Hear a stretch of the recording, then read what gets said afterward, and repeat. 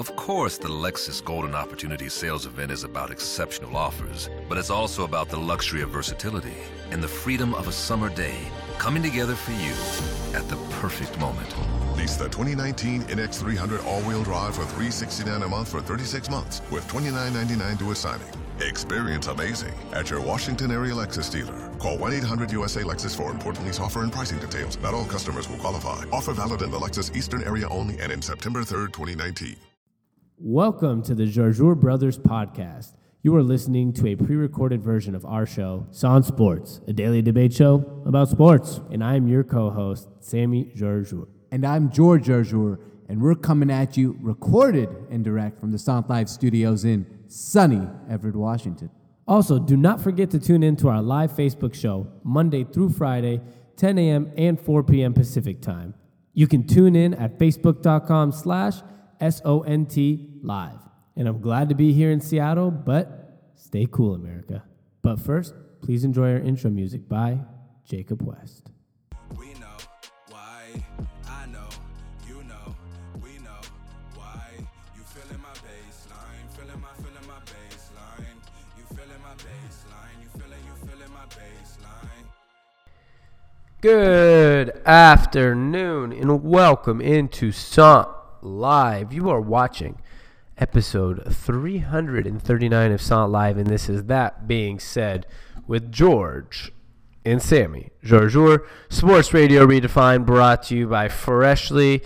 You can go to freshly.com and use promo code Sant to get $40 off your first two orders, which we'll get into. But until we get there, I am your co-host, Sammy Jarjour. And I'm George Jarjour, and we're coming at you live and direct from the Sound Live studios in sunny Everett, Washington. Thank you for tuning in today, whether it be on facebook.com/SoundLive, my personal Periscope, I'm G Jarjour, he's Jarjour Sammy, or youtube.com/SoundLiveSports. Welcome in today. We got a couple things to talk about. We got the Cavaliers debuted Isaiah Thomas yesterday for the first time this season, which was exciting. We got John Gruden likely to be the Raiders head coach. We're going to talk about that. Obviously, we each get our own segment on this show. He's going to be talking a little bit about Patriots. I'm going to be talking Jimmy Garoppolo, Tom Brady stuff. I'm going to be talking a little bit of everything. We might be talking about the Steelers, their coach last night, or not last night, but their story coming out about his another bar scuffle, second one that he's ever been part of. And Nick Saban still complaining about college football scheduling, and we'll talk about what we think about that. All that in a nutshell. We'll get as much done as we can throughout the show. But the show will go from now until 5:30 tonight, or wherever you are. That's the next 3 hours with a couple breaks in between. And there'll be a segment of him by himself. There'll be a segment of me by myself. And let's get things rolling, George. Absolutely, Sam. And the first thing we should talk about, obviously, is Isaiah Thomas's return last night into the lineup for the Cleveland Cavaliers in his first game as a Cleveland Cavalier. And it seems like, he played really well. I think he played 18 minutes, had 17 points, something around those lines. Almost exactly. I think 19 minutes, 17 points. 19 minutes, 17 points. And in general, Isaiah Thomas just looked like his usual self. He was able to score. He looked like he could play with LeBron James a little bit. In general, I really liked what I saw out of Isaiah Thomas last night in his debut for the Cleveland Cavaliers, Sammy. Now, what, do you take anything out of that game in general, or do you just, glad to see that Isaiah Thomas is back in the lineup and that Isaiah Thomas is playing well? There was like 5 or 6 things I actually took from it. One of them being which is the amount of shots he took, which I'm fine with, but it just brings up some different points of, different talking points. He took 12 shots in 19 minutes. Absolutely. Let's say he's playing about 36 minutes a game. If you double that, 24 shots, that sounds about right. But we got to remember, this is the kind of guy that needs the ball in his hand and is going to need 20 to 24 shots to be a productive NBA player. Otherwise, his main usage and his main pluses as a player will not be utilized. So he needs these shots. But with that being said, I think that is a plus because now we're going to have more responsibility off Kevin Love scoring, more responsibly off LeBron scoring, and it's going to be more of a collective who's hotter that night. We'll get a little more shots. You look at Kevin Love last night, he only shot 7 shots. He was 4 for 5 from 3, 19 points, 7 rebounds. That's a typical Kevin Love game when they had Kyrie Irving. And, yeah, some games Kevin Love is going to get 20 shots. Some games other people will. But you took away those 20 shots last year from Kyrie Irving, and now we're going to the biggest transition is going to be those people that have been getting more shots right now in the beginning of the year are going to have to reduce their roles, and that 20 that was for Kyrie is going to have to come back to Isaiah now. Yeah, I'm just trying to find Isaiah Thomas's field goal attempts per game last season, and I'm having a little probably around like 24, I'm assuming. 24 seems very high for Isaiah Thomas, doesn't it? For last year, no. Yeah, is there a way to? I'm sure there's a way to look that 19.4. 19.4. Okay, that's where he needs to be. 24 shots is 6 shots a quarter. You need LeBron James to have 24 shots and have Isaiah Thomas being at that 18, 19 level, in my opinion. Yeah, LeBron's not going to be at that level at 24. I mean, we can look at what LeBron's at, but I'm pretty sure he's at 18 this year. I mean, he's never been this is where also it gets to that conversation. People don't realize how little LeBron shoots, but how much he still scores. Right. I mean, his career average is 19. And so he's only shooting 18 shots a game this year. Fair enough. But in general, Sam, I think I liked what I saw out of Isaiah Thomas. It's going to be interesting to see what he does here later on in the season, if how much his hip holds up, how well he plays in general with LeBron James, what kind of defense he provides for them. We know he's not the greatest on the defensive end in the league, to say the least. But to me, that doesn't matter, because if he can just supplement them offensively, they did upgrade defensively on that trade by getting someone like Jay Crowder. So in general, yeah, they're not asking Isaiah Thomas to go guard the best player on the floor, per se. They're asking Isaiah Thomas to come in and be a threat to score, and that just opens up more lanes for LeBron James to do what he needs to do. But what's interesting is I want to see how well they work together, as far as Isaiah Thomas is a type of basketball player who needs the ball in his hands to score, and LeBron James is also a type of player, he doesn't need the ball in his hands to score, but it's anytime you can get the ball in the best players in the world's hands, it's a good thing. So he likes to have the ball in his hand in the offense. Yeah, I mean, not only does he like to have the ball in his hand, like the ball should be in his hand. That's part of the offense. That's part of the offense. So it's going to be interesting to see how they actually play with each other. But what I did see was he does like Isaiah Thomas chemistry-wise a lot more than he liked Kyrie Irving chemistry-wise. Just from his tweets, just in general, it seems like Isaiah is embracing that role of being the little brother, for lack of better words, because he's not that much younger than LeBron James anyway. Which is why I think it's going to maybe work out better. I think this age, I know this sounds stupid, right? But this does play a role. Like the outside of the court chemistry kind of stuff is important, I think, in the NBA. Right. It's not like a do or die. Like if Kobe and LeBron aren't friends, but they're on the same team, two good players, it would, like Shaq and Kobe don't like each other. It still works out, right? But in this kind of situation, you can already tell that off the court wise, I think Isaiah and LeBron are probably closer than a Kyrie LeBron was. Like just based off of social media and all this stuff, it seems like Isaiah has fit in really well with the chemistry aspect of it all. Absolutely, yes. And that's probably has to do with the age, like you're saying. It has to do with also I'm going to credit Colin Cowherd for this, because I was watching this morning and he made a pretty good point. Mm-hmm. So his opening thing he talked about this morning was, so he's like, originally I thought Kyrie Irving, the Boston Celtics, they won the trade, right? Yep. And then he's like, then when you really sit back and look at it, right? He goes, okay, so we think Boston won the trade, right? He goes, but let's really talk this out.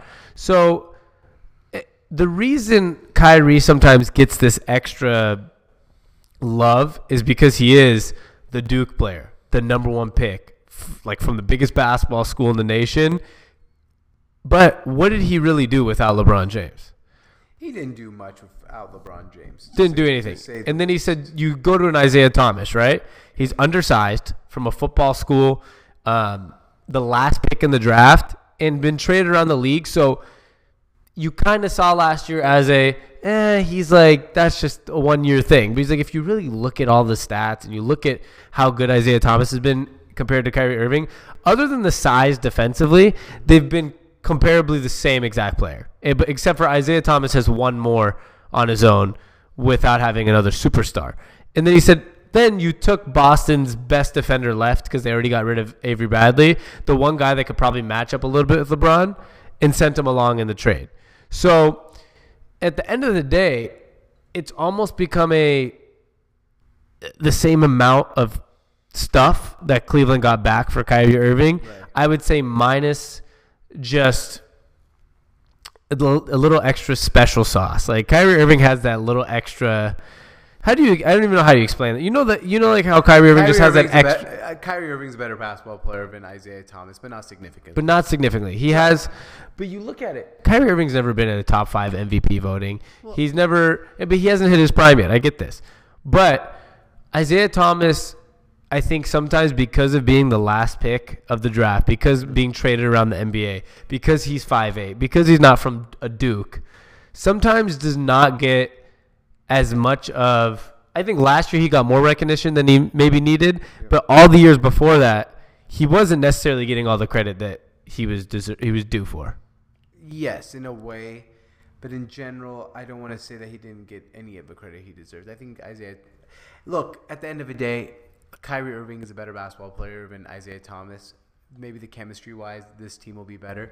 But like I said, it's going to be interesting. One game is not enough to actually find out how good they're going to play with each other, or how if they don't play well with each other at all. But in general, this still makes them the best team in the Eastern Conference. I mean, nothing really changes here. With Isaiah Thomas, without Isaiah Thomas, this is the best team in the East. They're going to make it to the NBA Finals. Now it would be interesting to see what – I mean, do you really think – Kyrie played fantastic in the NBA Finals, especially the one that the Warriors won. Can Isaiah Thomas replicate the same exact stats that Kyrie did in those NBA Finals and have the same type of impact that Kyrie had in those NBA Finals, especially the one where the Warriors lost? I mean, the Cavaliers won. I think defensively, obviously, they're both not good defenders. Right.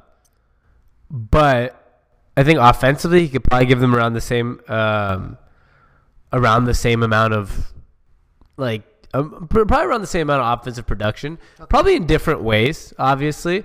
Isaiah gives you more of like more of some spot up threes, some pull up transition shots, and he's not going to finish as well at the rim than Kyrie because no one can.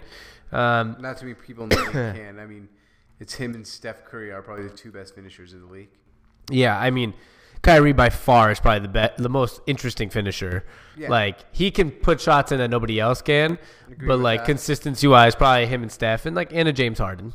But I just think it's not going to be that much of a difference. I mean, if you really just look deep into it, as long as Isaiah comes back healthy, he's probably going to be the same that Kyrie Irving gave the Cavs last year. Mm-hmm.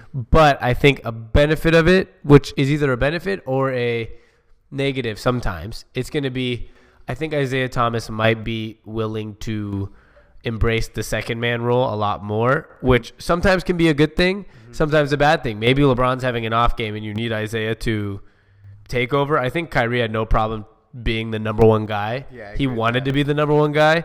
But I think Isaiah has come into this situation knowing, like, I'm not trying to be the number one guy. Right. Like, that's not my job. I can totally see that. It totally makes sense.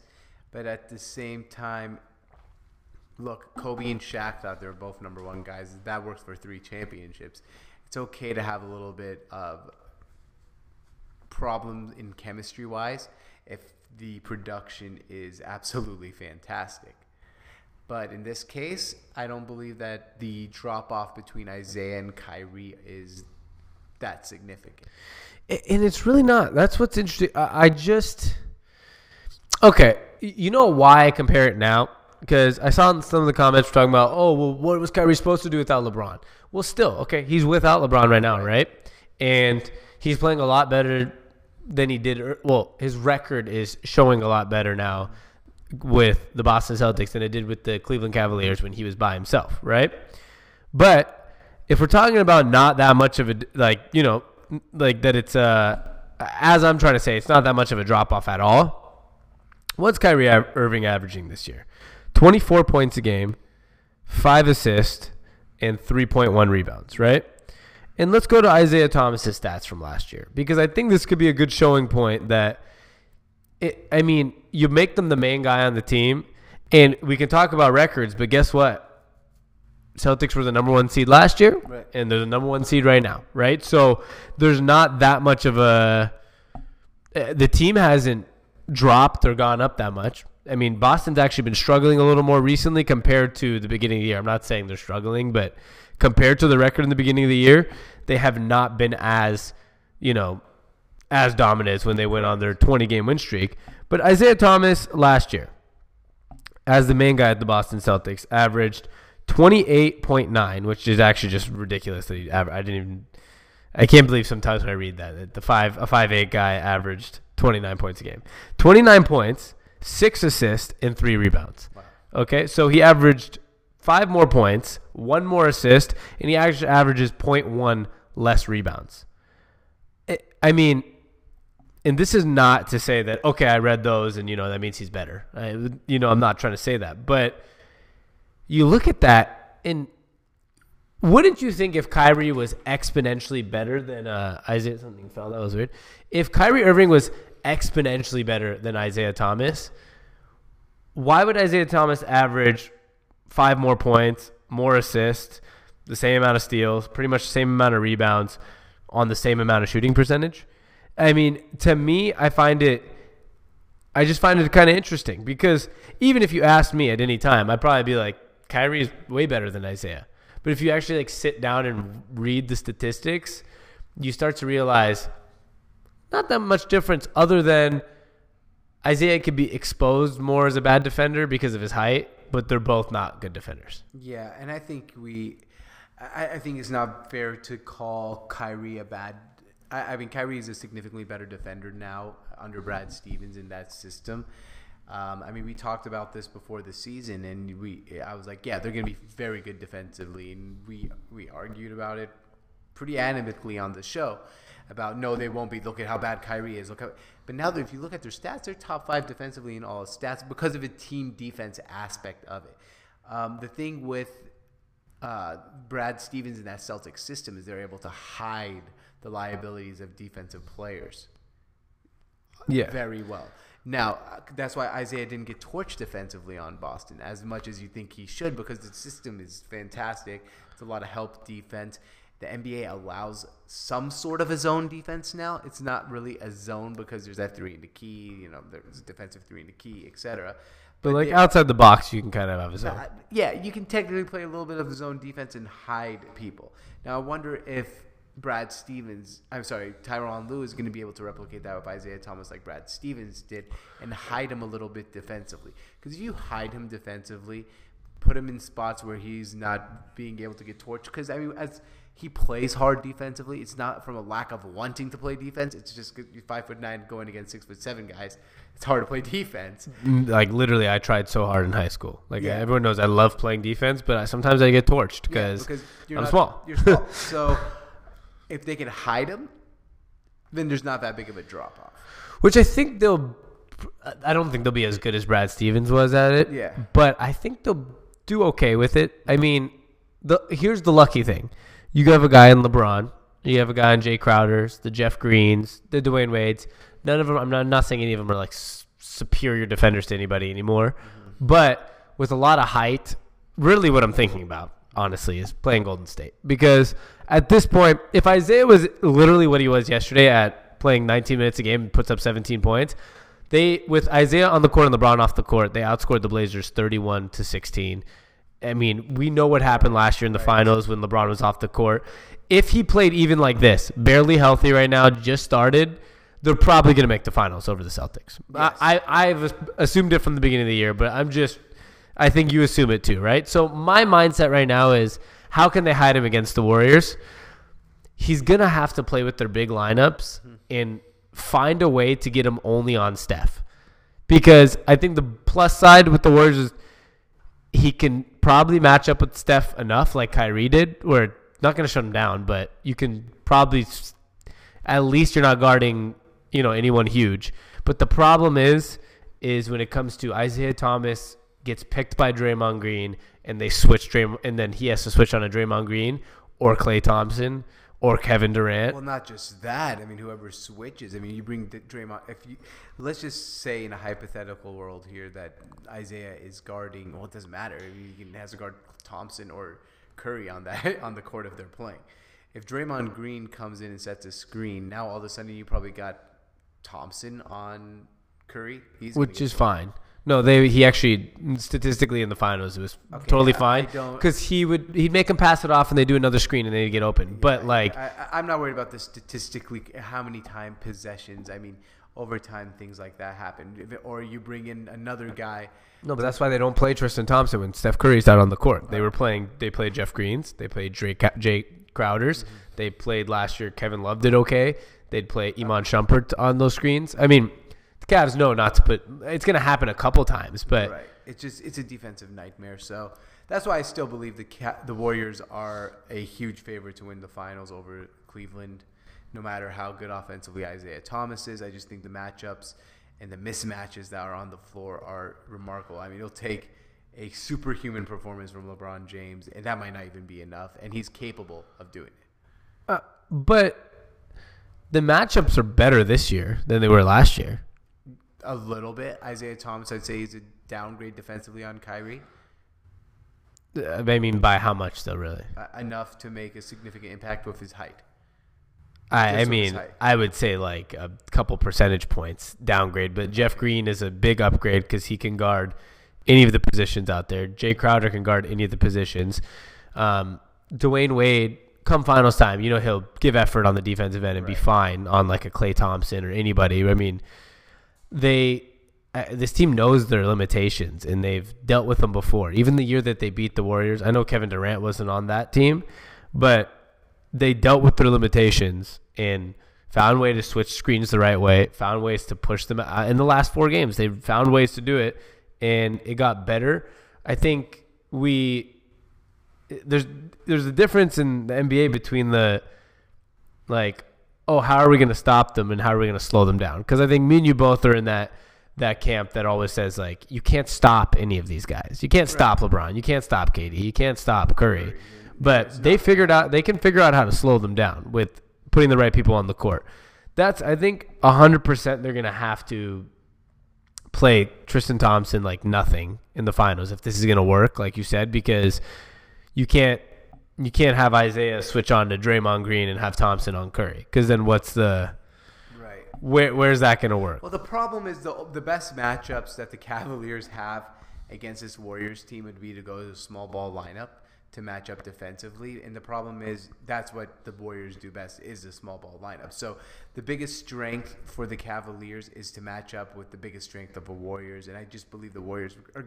I mean, it was too early really to talk about the NBA Finals because Durant can twist an ankle or Curry can twist an ankle, and it could be the Rockets in the finals, or LeBron can get hurt. Hopefully not, obviously, and they're out of the finals. So, I should pump the brakes a little bit, but in my opinion, that would be the big problem. But overall, I mean, this is still the best team in the Eastern Conference, and I think Isaiah Thomas is great, and I'm glad that he's on this team, and I'm glad that he's playing well. I mean, as you know, he's a local guy, and played against him a couple times when I was younger, and had a couple classes with him at the University of Washington. He's a good kid, and hopefully he does well. And the cool thing with him is if there was a story or a movie about sports, it's him, right? He's like the little guy. Unfortunately his sister dies. The team that he loves trades him.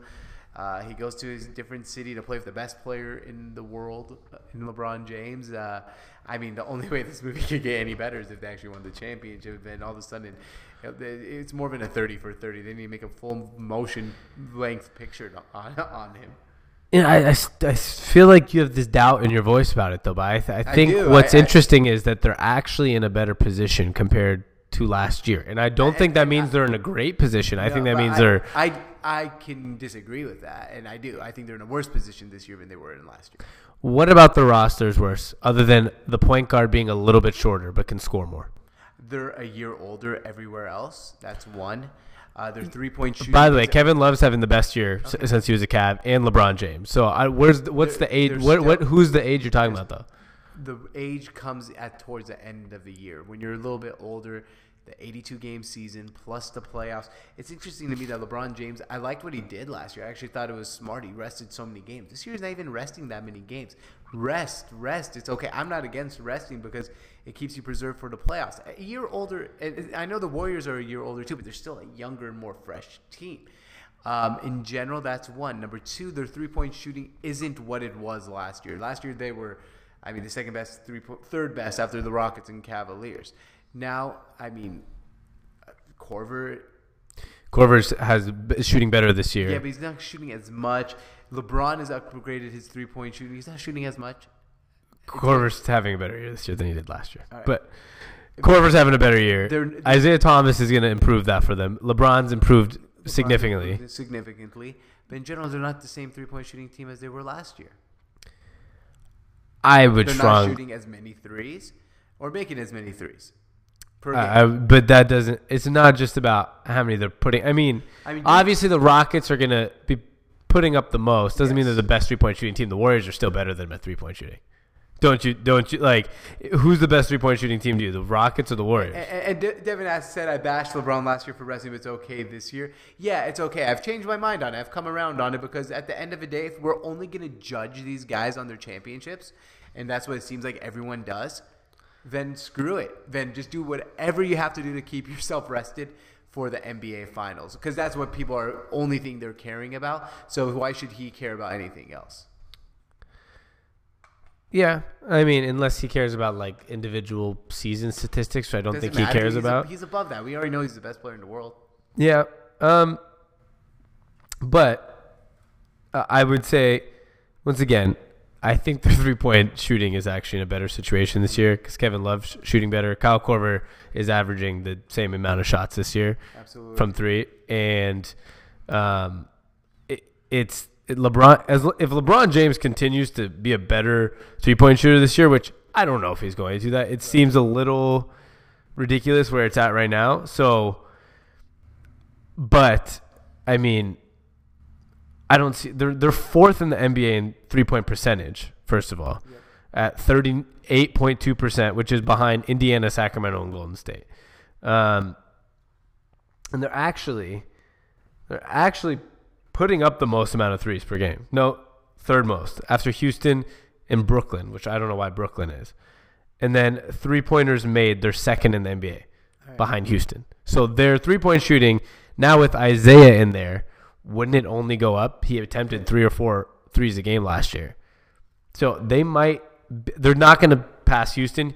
Houston's making 16 threes a game, while Cleveland's second with 12.5. And if you're tuning in for the first time, by the way, go ahead and comment in. We're going to answer all the comments here in a moment. But overall, great performance by him. Let's go through some comments. All right. Adam Zucker said, what do you think about Carson Palmer retiring? Maybe Larry Fitzgerald going forward. Carson Palmer was a big disappointment. I wouldn't call him a big disappointment. He's probably going to end up as a Hall of Famer. But he was he got unlucky that his best times of his career, as obviously, is when you're younger. And he got stuck with that Cincinnati Bengals organization and that Oakland Raiders organization. If he didn't get stuck with those two organizations, we might be singing a different tune on what Carson Palmer really is. He got to Arizona towards the back end of his career, had a couple fantastic years, then got injury-riddled. Overall, I'm with you. He's been a slight disappointment, but he's also could be a Hall of Famer. I saw something interesting yesterday on Twitter that 2003 was the year that him and Marvin Lewis both arrived in Cincinnati. Oh my God. They're like, today Carson Palmer retires, and today Marvin Lewis somehow is here for another 2 years. Marvin won't die, man. He's like what's that movie? Chucky, the doll that doesn't die. Oh yeah, Chucky. Speaking of Chucky, John Gruden.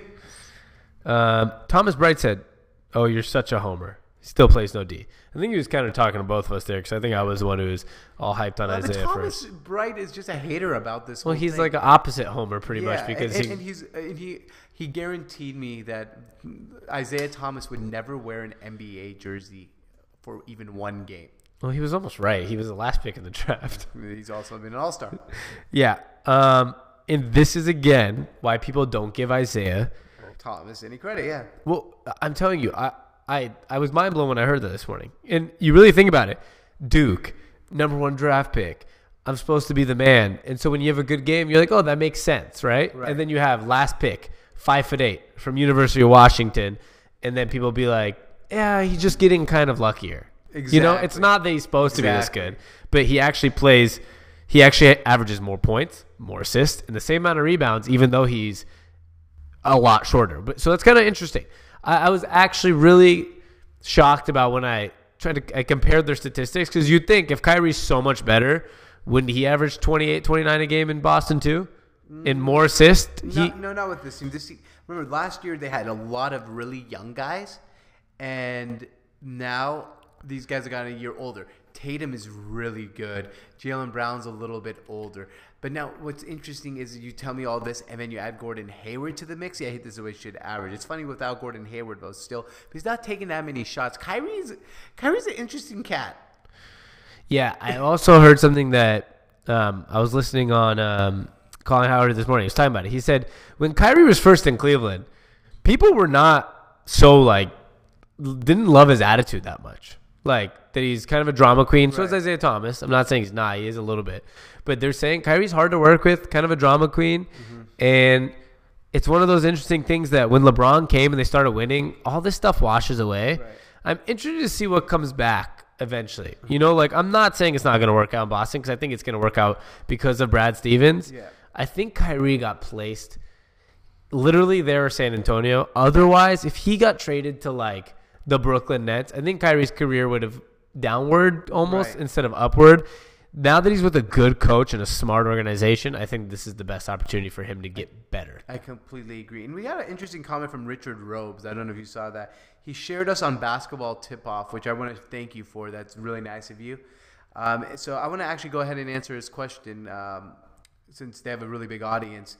He says, talk to me about who is more significant to their team.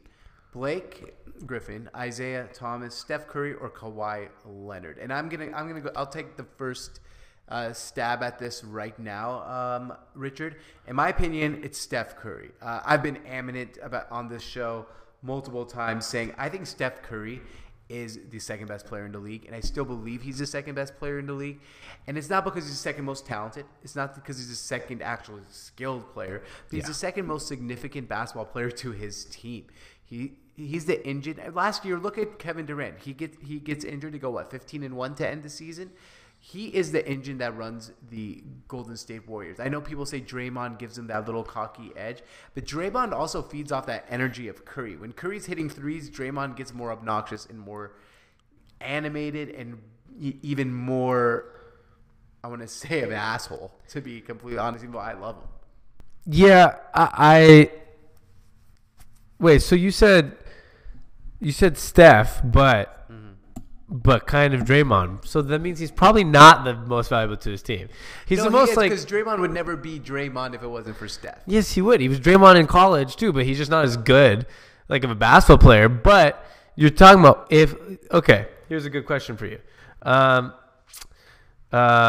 Well, Dane was unhappy. He said Kawhi Leonard is not close. Devin said totally Steph Curry. Kawhi is overrated to the max. And then Dane said Steph Curry, dude, no way. Imagine if he was on the team that didn't play great team defense. Kawhi's up for Defensive Player of the Year every year. So this is why it's interesting, though. Okay. I want to answer Dane's question there. But he isn't on that team. It's who's the most significant to their team. I don't know if that's what the question said. The question said, it said to their team. Yeah. Okay, that's fair. Well, maybe it'd be Blake Griffin because the Clippers lost 10 straight without Blake Griffin, and they've won 4 straight since he's come back. Absolutely. But let's be realistic about this question. It's not Isaiah, and it's not Blake Griffin. The only way you could explain to me that it's Isaiah is that Cleveland could only win a championship if they add Isaiah back because that's enough firepower, but that's not, I think, the right way to frame this question, right? Absolutely. The question really is, who is the most important player, I'm going to go with Steph as well. Okay. But to Dane's point, if you took Steph and put him on the worst team in the NBA right now, they actually won't get that much better if it's not the right team around him. Mm-hmm. You take Kawhi Leonard and put him on the worst team in the NBA right now, he will help their win total more than a Steph Curry would.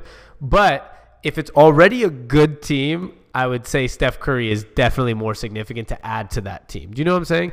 I think on a bad team, Kawhi Leonard's going to improve it more because he's a great defender. He can score. He can rebound. And he's not a good passer. Well, he's a fine passer in the system, but he's not like an assist totaler. But so worst team in the NBA, put Steph, put Kawhi. I think the team with Kawhi is better. Mm-hmm. Now, you have a good team. Like if you're Cleveland right now, can we add Steph for Kawhi? You get offered both. I would say take Steph, dude. That guy's going to hit you shots in the finals. It's already a good team, and it works out. But I would definitely say the most important player to their team, other than LeBron James in the NBA, is Steph Curry. Right. And I know people might argue KD. I think it should be obvious to people right now that Curry's more important than KD. I think he's more important, yes. Is he a better basketball player? Probably not. But it's not always measured by, like, analytics. It's not always measured.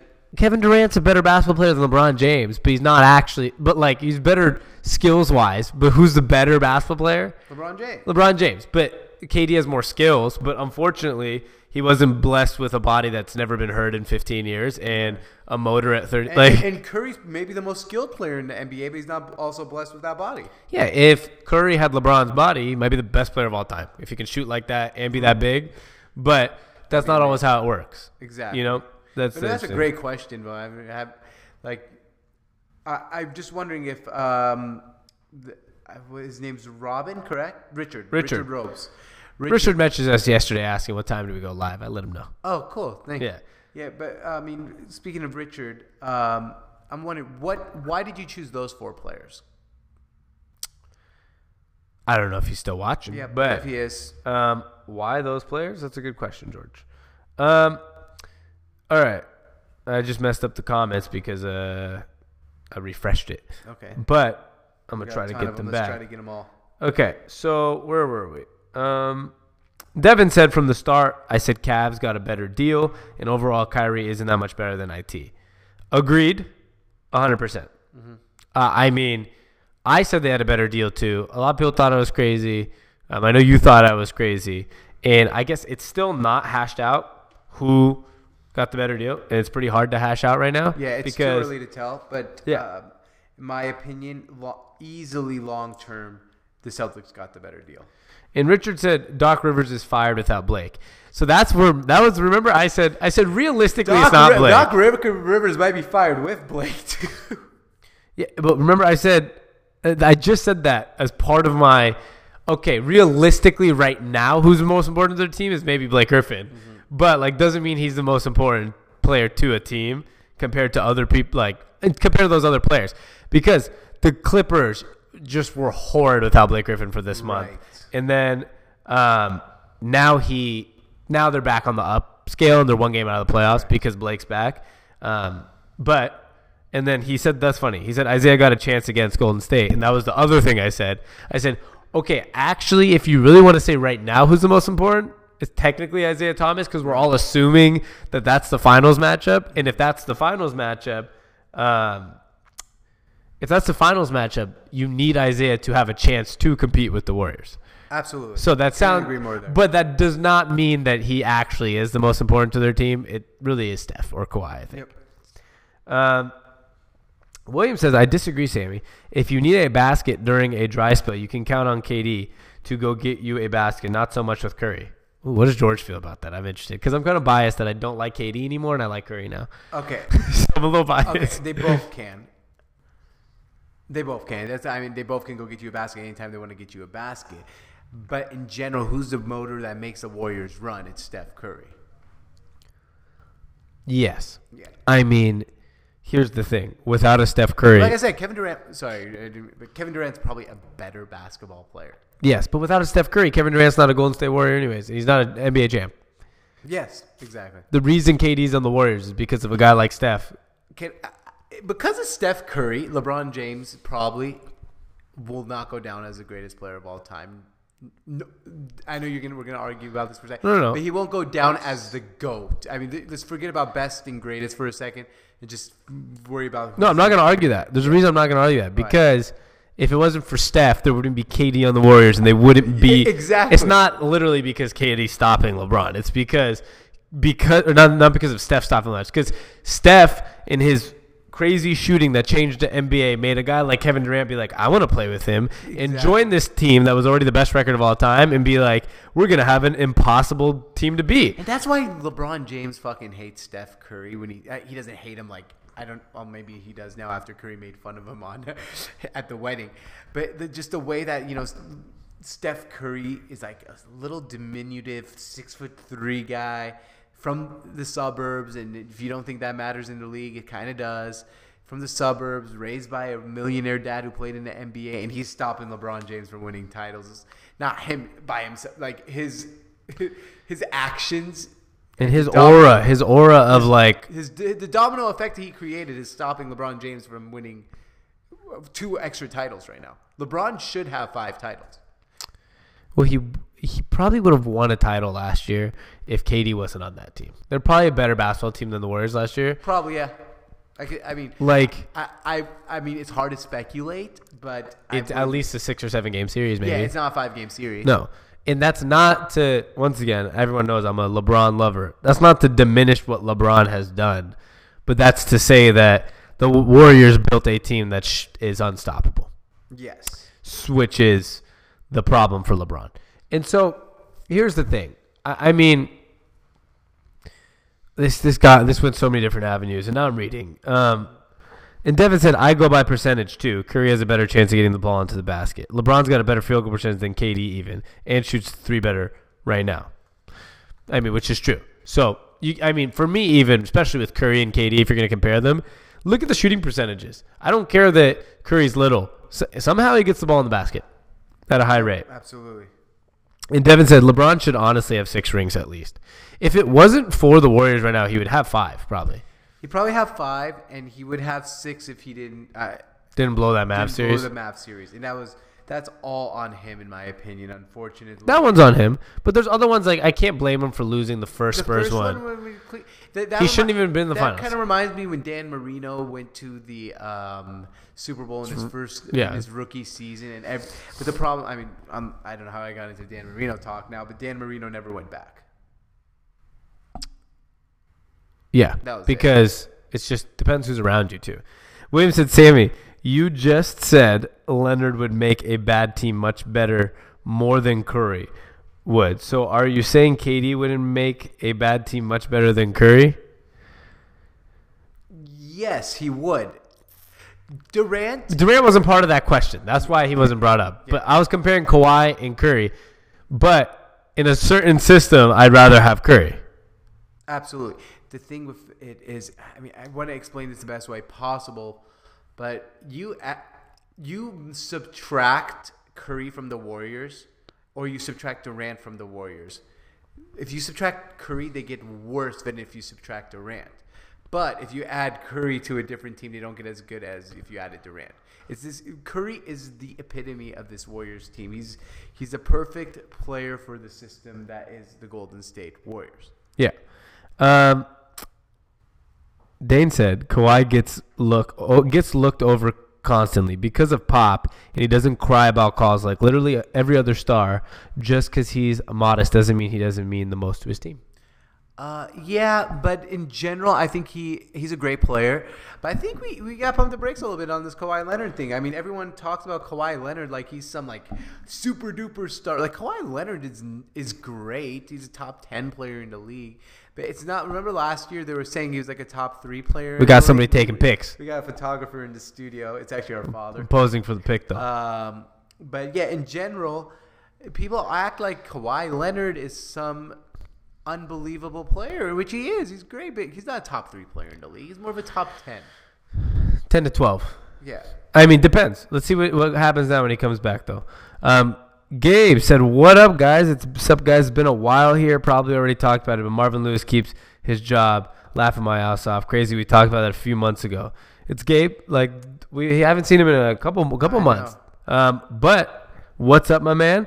Marvin Lewis keeps his job. Yes. It's actually crazy because it's been 15 years. You can't win a playoff game. It's time to maybe move on. Maybe. Yeah. Just maybe. I mean, I wouldn't even go maybe. Why are you being so nice to Marvin Lewis? I've been very critical of it, and it's not because I think Marvin's a bad coach. I think Marvin is just sometimes if you're CEO of a company for X amount of years, you've done your job. We know what Marvin Lewis is. I mean, yesterday I saw a tweet that summed it up all.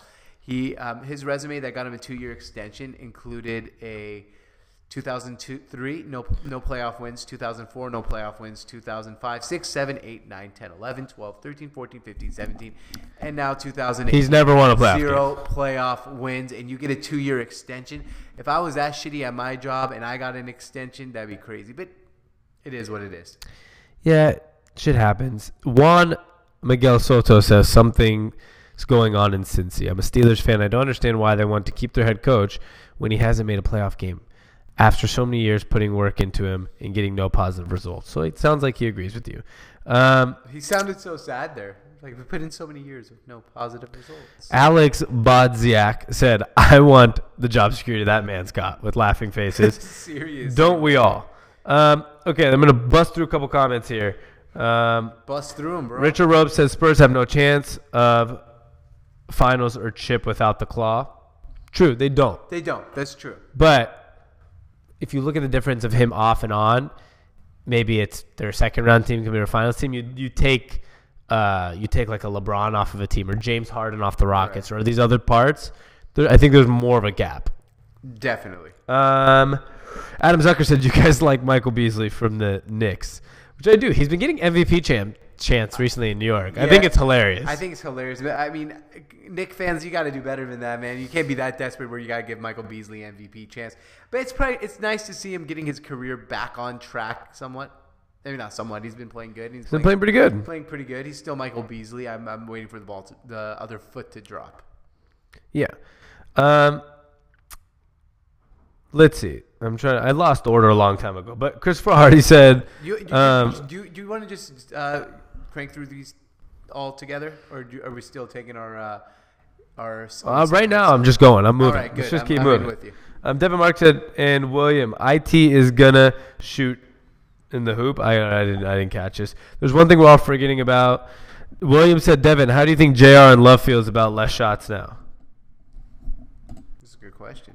I think Kevin Love's fine with it. JR might not be. JR is never okay with less shots. But Kevin Love figures it out. Absolutely. Devin said, this will be the first time I think LeBron will have an easy finals. Everybody thinks the Warriors are all big and bad. It's just going to sweep the Cavs in the finals. We forget that all the competition that have moved west this year. Yes, Warriors will most likely go to finals, but they're going to be beat the fuck up, LOL.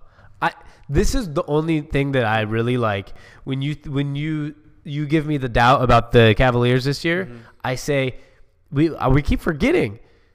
Cleveland, other than Boston, is probably going to have an easy road again. And maybe even through Boston, it might be like last year, 5 games. The Warriors have a lot more potential this year to face a 5 or 6 game series. They're not going to sweep through the playoffs this year. If they face a Minnesota, even OKC might be able to slip a game in. If they face a Houston, there might be a game or two. Well, if they do sweep through the playoffs, then that's freaking crazy. This should be illegal to have this team anymore if they do. Because last year, I'm going to give them this too. I'm not saying that their finals is not real because of this, because they ended up playing a healthy Cleveland team, but they did not play a healthy team in the finals on the West Coast, on the west side of the bracket last year. Fair enough. The Jazz lost a player. Fair enough. The Portland Trailblazers lost players.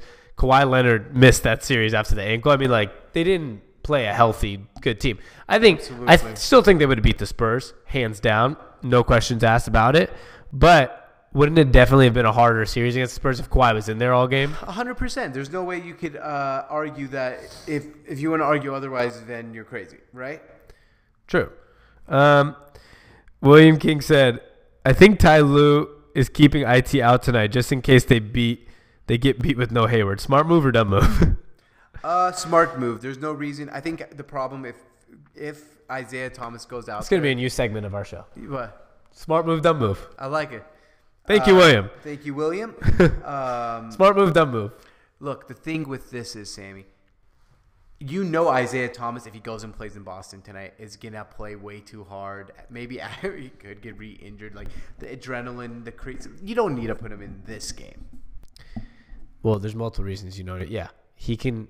This is not the place that you need him to go out there right now and just take too many shots. Exactly. You don't need the comparisons with Kyrie, with a healthy Kyrie versus a game 2 of the year Isaiah. Exactly. You don't need the emotion or anything, right? Right. Let him rest tonight. Let him rest. He played Portland at home, and you know what? He's not supposed to play back-to-back games right now. So I know a lot of people will be like, play him both games. Well, they had to pick between a night. I think it was smart that they picked a home game, let him be introduced by the home crowd, Exactly. and not have his first game be in Boston. Because either way, he wasn't playing back-to-back. Not just that, Sammy. The thing is that makes me laugh is the whole notion of myself, right? That's what I call it. The me. I wanted him to play tonight. Yeah, But is it the smart thing? Absolutely not. No. But did I want it? Yes. That's my point. Okay, let's see. Oh, man, I am just out here with a bunch of comments. William King, nope. Christopher Hardy says Celtics win tonight. What do you think about that? I think the Celtics do win tonight. I don't. They lost to them on opening night. Hayward got hurt. This team is – this guy, LeBron doesn't think this game is as important as the other team does. I disagree. This is the one game in a regular season that I think LeBron cares about this more than a Warriors game because of Kyrie, like a regular season wise. I mean, he like pulled himself out of the game a couple times yesterday. He's like resting a little bit yesterday. I think he wants to beat Kyrie. I think that's just as a true competitor. I think he wants to beat Kyrie. I think he knows he wants that more than like beating a Warriors team in the first round or in the regular season because he's like, if I see you in the finals, that's what really matters. With this, I think what matters the only thing that really can matter to him in a regular season is what? Like a couple games here or there. He can't really care that much about regular season games. I just don't think anything really matters that much to him in the regular season anymore. There's no way to be as much of a competitor as him and be a 3-time NBA champ and go to the finals 8 times if every single 82-game regular season didn't matter to you. Like there has to be something that triggers him during the season. Oh, yeah, there's moments, but I think it's all part of a bigger journey. He knows a competitive journey is not about this game or next game. It's about what happens in June. Yes, but he still puts full effort into certain games. And like you said, there's certain moments he has to put it in. So he has to find them in certain moments. These are the only kind of games they can actually find that inner like, okay, like I fucking want to win this game because he needs to find it in certain games. You can't go to the playoffs with like, I don't think I gave it 100% any game in the regular season. I don't think most players give it 100%. They give it 100% in a moment. There's moments you give 100%, but I don't think it's like you play any game. Do you think LeBron's going to go at 110% full throttle the whole game today? No. Just bring your mic closer to your mouth and yeah, there you go. What else we got? We have Devin said he blew it against the Mavs, 8 fucking points. That's all LeBron when you brought that up last time. William King says Devin and Curry should have 3. How many does Curry have? 2? Curry has 2. Yeah, but he shouldn't have 3. He blew a 3-1 lead. You can't. That's not excusable. Just like LeBron's Mavs one is not excusable, and Curry against the 3-1 blown lead against Cavs is not excusable. No, not excusable one bit. William King said Green got snitched out. Oops, I mean kicked out. Devin said snitched? We're all grown-ass men. Don't play that game. LML, laughing my ass off. Come on, bro. Draymond did that shit to himself. True. You can't kick people in the fucking balls. No, I mean, come on, Draymond. I mean, in Draymond, he cost them the championship, I think, because I think they would have won if he was in that last game. Not the last game, the closeout game. I don't think they would have won. I don't think there's any way you could have got that Cavs team to lose in Cleveland. If that was a game in Golden State, different story. But in Cleveland, that was game 6 is in Cleveland. It was in Golden State. Remember, he was across the street. In Cleveland. Game 5, shouldn't it be? Think about it. It goes to Golden State, to Cleveland, Golden State, Cleveland, Golden State. I think that was a 2-3-2 format. George. That was like 10 years ago, bro. Game 6. Somebody back me up on this that it was 2015? 2016. Last year was 2017. This year's going to be 2018. The one Right, it was in Cleveland. that format's been gone for like 5 years. He was at like across the street, but where was he? I never heard anything about him being across the street. Or was he out of Game 5? He was out of Game 5.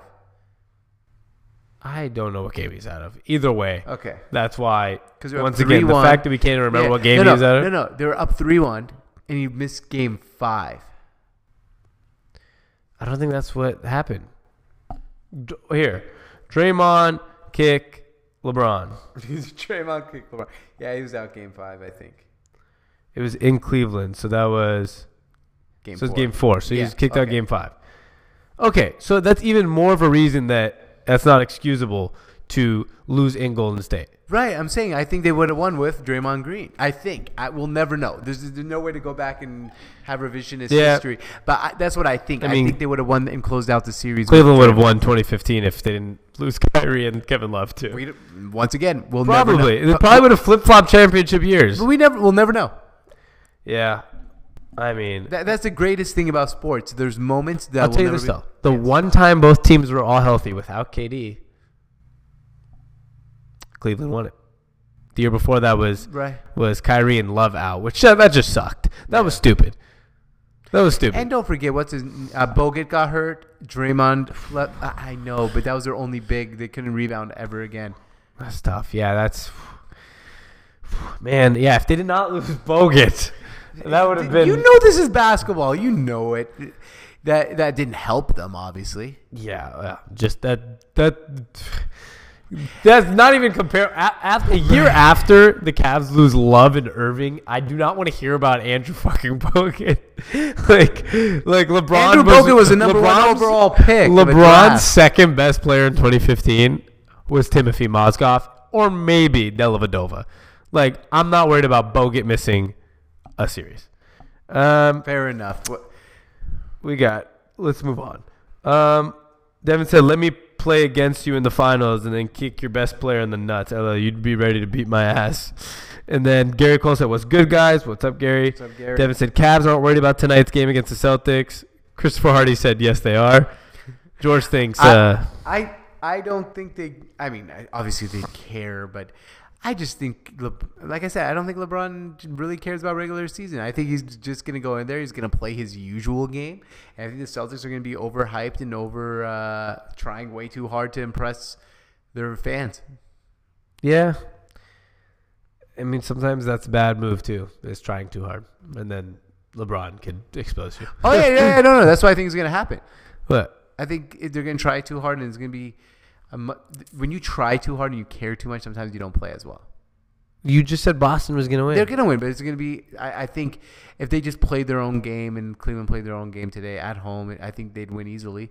But I think they're going to start off to a slow start because they're going to be overhyped. I'm taking Cleveland tonight. What's the spread?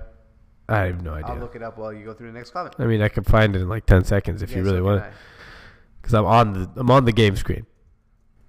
All right. Well, you're going to still go through the next It's comment? -3 Boston. -3 Boston. Okay. Okay. All right. A couple more comments. It is George. Can you work on the camera real quick? Yes, I can. William King said, yes, a smart move, dumb move segment with a thumbs up. He likes the idea. Perfect. I like it too. Smart move, dumb move. I like it.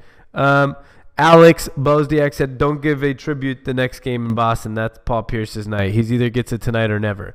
Pierce is a real Celtics legend. I just don't think he needs it. He's only He played there for 3 years. Yeah, he had a good season, but okay. And then before I come back, let me fix the camera real quick. Okay. William King said Paul George plays in LA tonight, and then he said, but Ball is out. And guess what's happened since Ball has been out? I'm not sure. They fell into the second worst record in the NBA. Yeah, and Ball before Ball got hurt and got out the last few games, they've actually played a lot better basketball. With him, he started kind of getting in his zone, and like I've said with Lonzo Ball, if you were expecting a guy to come in, in the league. He's going to drop 25 points. Think again. That's not his game. His game is to fill up the stat sheet, be a good point guard. And as a team continues to get better and you put better players around someone like Lonzo Ball, he'll be a very, very high-end Rajon Rondo, and hopefully Rajon Rondo that can shoot better. But remember Rajon on the Celtics. Rajon Rondo couldn't shoot. He'd have games of 8 points, 9 assists, 8 boards. I kind of think that's what Lonzo Ball is. He's a poor man's version of Rajon Rondo right now, but I believe he can become a much superior Rajon Rondo in the future. But right now, he's just a poor man version of the Rajon Rondo that was on the Boston Celtics. He can become a Rondo that scores more. Exactly. I mean, Rondo the other night, put up how many assists? 25 assists. And now he's still in the league. And like I said, I think Lonzo can become the better Rajon Rondo. But right now, he's just a poor man's version of Rajon Rondo that was on the Celtics. I agree with that. We have... What was next? I think, once again, this goes back to, I've been saying it all year, Lonzo Ball is pretty damn good. Yes. Especially for a rookie. He's very good. Stat numbers don't lie. That used to be a show on ESPN. Numbers don't lie? Yeah. Numbers never lie. Numbers never lie. William King says stats is why LeBron cares about the regular season games. He doesn't care. George will disagree with that even. Yeah. I mean, I think this year he kind of cares. I think he wants to win MVP this year. Yeah, but people say that. Whatever Skip Bayless called him Lestat today. Yeah. And Lestats. And I was like, fuck you. The guy is still one of the most efficient. He is like the most efficient field goal scorer for a non-center. Yeah. And is shooting better than Kevin Durant and Steph Curry from 3, and he's being efficient. So that okay, hold on. And he's not even shooting more than 1 less 3 than KD. So you keep telling me about volume. He's shooting at volume this year too. It's not going to He's not going to keep up. But if you keep talking about volume, I'm going to tell you the volume's not that much different. Right, LeBron. But I was going to say LeBron James is very calculated on this. LeBron James knows that he just wants to be efficient. Sometimes that's one of his problems. Yeah, okay, but when he played in Miami and he had that stretch of shooting 55% field goal per game for like 25 straight games or something like that. I forget what the stat was.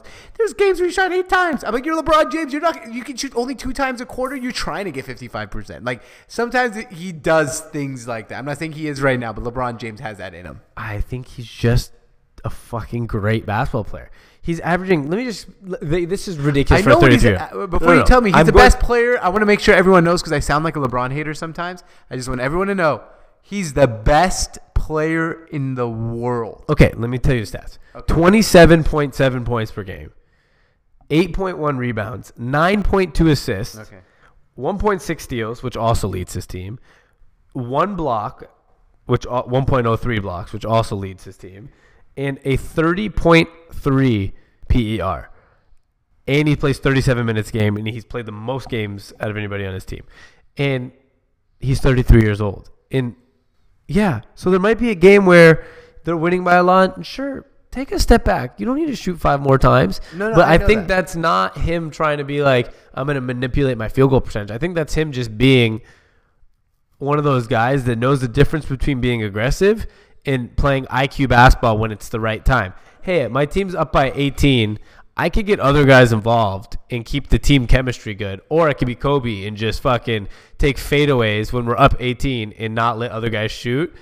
There's a reason one of them probably has better relationships with their teammates. And I'm not saying it's a plus or minus. I think it's a plus for Kobe that he has that in him. But it's also a plus in LeBron that he knows how to make the situation better for his teammates. He also knows what his field goal percentage probably is going into. He knows everything. He's so smart, and he knows how to manipulate things. I think he's a manipulator, and I think that's okay. I'm okay with manipulators. I think Kobe Bryant's a psycho. I'm okay with psychos. I think Jordan's an asshole. I'm okay with assholes. LeBron is a manipulator. No, LeBron is a manipulator, but I don't think that has anything to do with his field goal percentage. I think it completely does. I think he knows that. He definitely is like, I'm gonna if like that really controls whether the ball goes in the hoop or not for his threes. Like, I'm not gonna shoot this 8-3 tonight because it might drop my field goal percentage to 39.9. He has an idea at sometimes. Everyone has an idea. You had an idea what your field goal percentage is in fucking 5th grade, but you're not manipulating it. Sometimes you would. No, I wouldn't. I would fucking shoot the 3 if it's LeBron open. James Look, okay, LeBron James sometimes knows if they're up by enough points and he has 9 assists, he'll go out and get that 10th assist. Sometimes. That's To get nothing a to do with what you're talking about. No, but I'm just saying he's a manipulator. And that's okay. Yeah. Which is okay. It's a good thing. I like it. He's competitive. He's even competitive about his stats. This is a compliment to LeBron James. He's not competitive with his stats. I think he is, though. If he was competitive with his stats, wouldn't he try to put up triple doubles every single week? No, because I think he finds efficiency and efficient numbers to be the most important thing. Interesting. Then I don't know. Francis Barsumian just subscribed to our channel on YouTube. Thank you. And if you guys haven't done so yet, go to youtube.com/SantLiveSports and you can subscribe to our YouTube page. All right. Next up, we have Richard Robe says, which surprises you more, the New York Knicks or the Brooklyn Nets? That's a very, very good question, actually. Well, it depends in what way. I thought Brooklyn was going to be the worst team in the league, and they're not. Pretty close. It's pretty close, but they're a little better. And if D'Angelo Russell is healthy, I think they'd be a little bit better and farther away from the worst. They're about 3 games out from being the worst record. But there's a bunch of teams that are also 3 games out. Yeah, but the Knicks don't just. I actually thought the Knicks were going to be a borderline playoff team this year going into the season, and right now they're a borderline playoff team. So I guess what surprises me more, the Nets. But what are they? Neither one of them is a really big surprise because the Nets are still the last place team. No, they're not the last place team. Not a last place team, but I mean they're a borderline last place team. The weird thing is, you know why I'm going to say maybe the Knicks is a little more surprising? Why is that? Because they started off hotter. I thought they would probably be in a better position than 18 and 19 right now. That's a very good point. You look at Brooklyn, they're 14 and 23, right, which is one of the bottom in the East.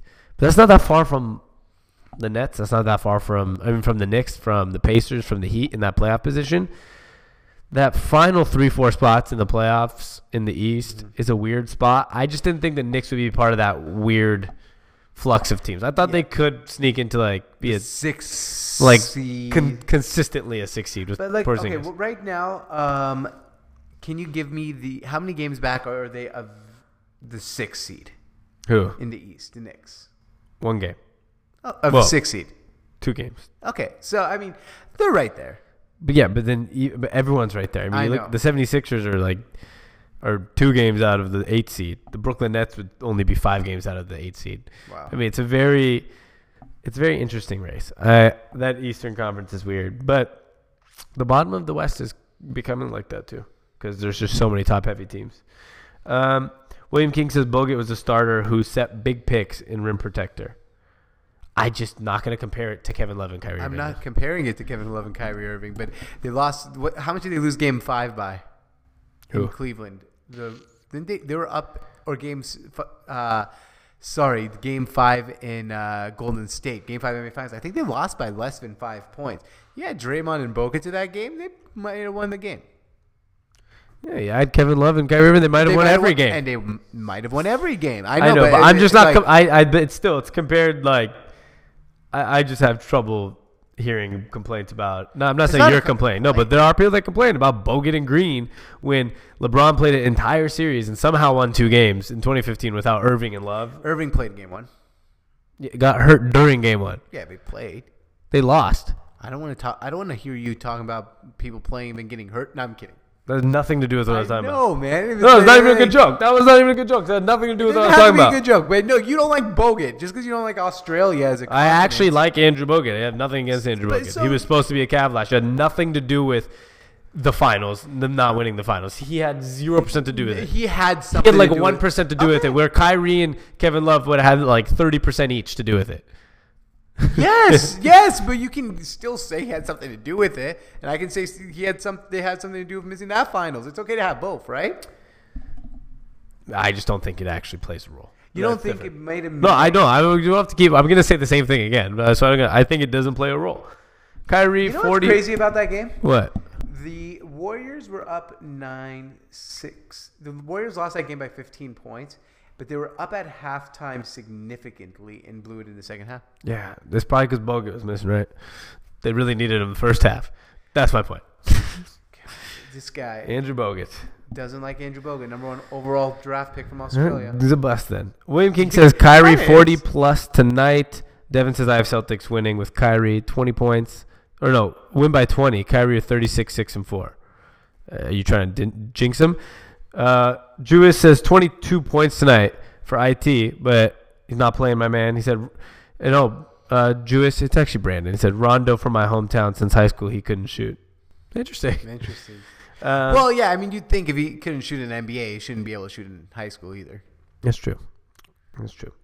Devin said tonight, George, LeBron could have been MVP every year. He's playing the same way, LOL. You're probably dissing him somehow. He should be MVP every year.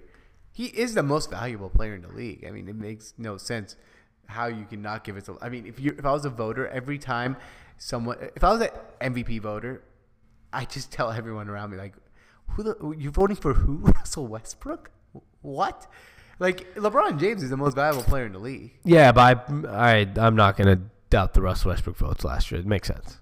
There's other years I can definitely say is more corruptive than that He year. led them to the 6th seed. Like when Kevin Durant left him and he averaged triple-double, I'm not going to refute that one. I don't think he's the most valuable player in the league, but you can't refute that one. You can refute like Derrick Rose averaging less points, less assists, less rebounds on worse shooting percentage as a worst seed, getting it over LeBron. That was kind of but Westbrook averaged more points, more assists, more rebounds at least, with nobody around him, and they made the playoffs. Derrick Rose, for example, when he won it over LeBron, that's just like unexcusable because there's not one statistic that would tell you that he's better in any way. At least Westbrook averaged more points and assists and rebounds last year than other guys.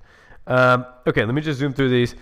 William says, numbers do lie. LOL, LeBron shooting better than KD and Curry. Fair. And William agrees with you. I'm not shocked. He said LeBron knowing about his field goal percentage. Devin said, laughing my ass off, oh my God, that makes LeBron God or Illuminati of the NBA. He kind of is. It kind of is. William said, great Kobe segment talking about Kyrie on ESPN. I'll check that out. And Riley Brooks said, making the playoffs, 6 to 8 seed in the East, is the worst position you can be in the entire NBA. Mediocrity is so much worse than being an awful franchise. No, you know what's the worst position? The 9th seed. No lottery chance and didn't make the playoffs and your fans are pissed. No, but he's right. No, he's right. That 6 to 8 seed is horrible. Actually, I was reading a tweet today that was like, it was a buy or sell segment. Somebody, I think it was on the ringer.com. They're talking about buy or sell for each team. And it was like Miami's was hold, ? And it was like, well, they have Deion Waiters, Hassan Whiteside, Dragic, and Richardson, and a bunch of people on their payroll next year. It's like, so they can waddle their way into the 6 or 8 seed and they get blown out in the first round. Right. But it's like, that's definitely not Pat Riley's goal. And it's like, now what? You trade Hassan Whiteside?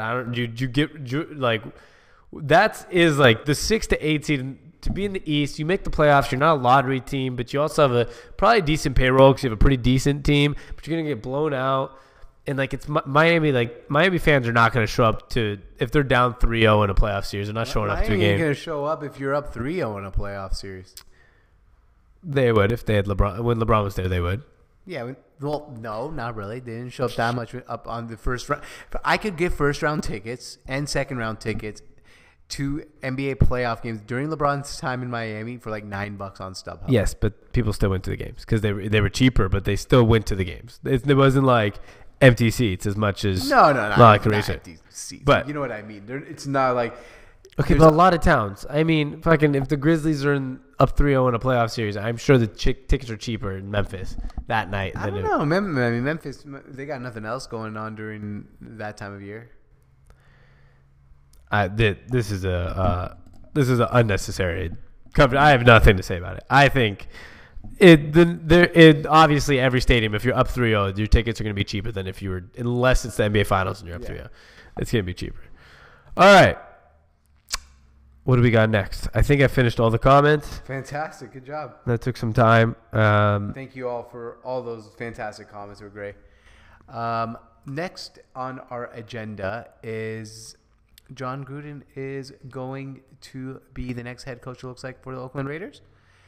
Sammy, what do you think? The Raiders, John Gruden, is this just nostalgia coming back, or is this actually a good idea? Because John Gruden hasn't been a coach now since. Oh, I got one more comment. Sorry, before we move on, Yeah. because it's about basketball. Basketball tip-off, that actual page. What is up? Thank you for sharing our post, by the way.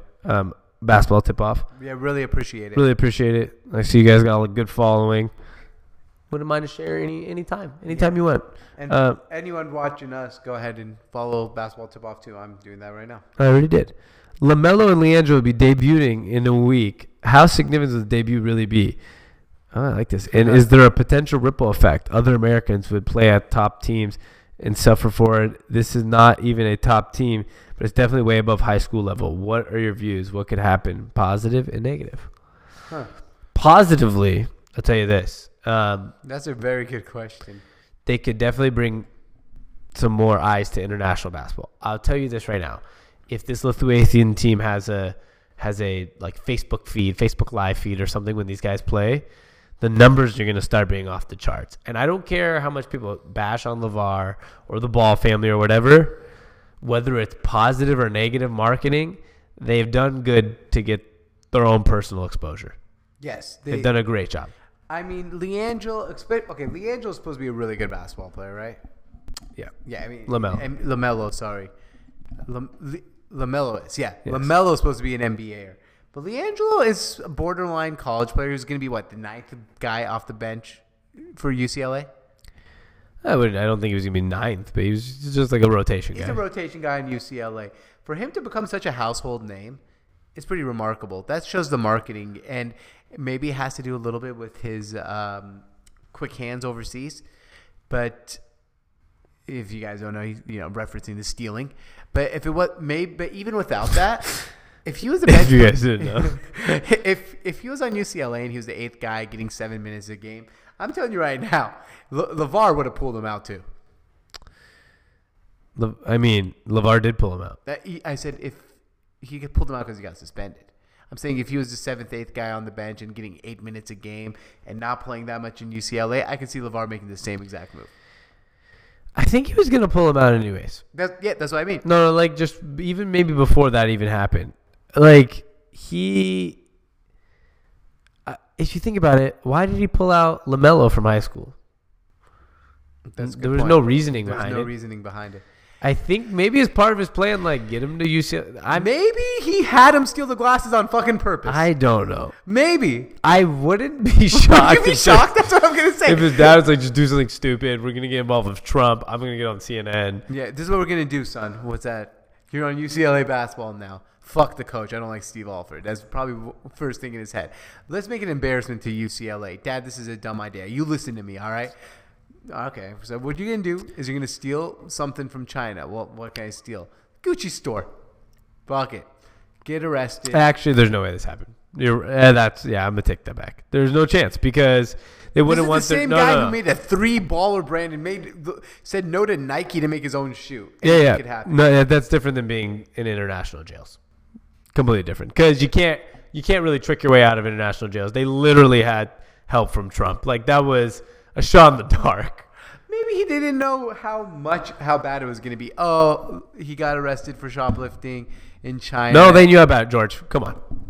LeVar, You've been to China. You know you can't steal. I've been to China. LeVar hadn't.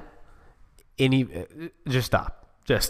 I mean, he obviously didn't tell his son to steal from China and go to international jails where you could possibly be in jail for like 13 months. There's 0% chance. There's literally a 0% chance. But I don't know. No, I know because there wouldn't be 2 other fucking idiots with him being like, agree with that idea, LeVar. Like, I'll get suspended too and I'm a nobody. Okay, great point. Yeah. I mean, like, if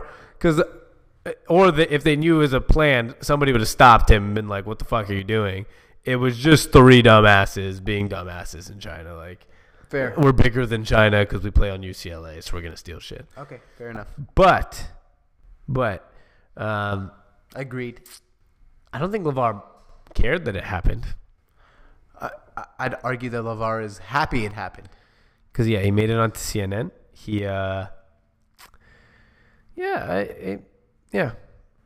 Devin likes the idea. I know Devin likes the idea because Devin is how do I explain? I'm not saying I don't like the idea. I'm just saying it didn't happen. Let's be real.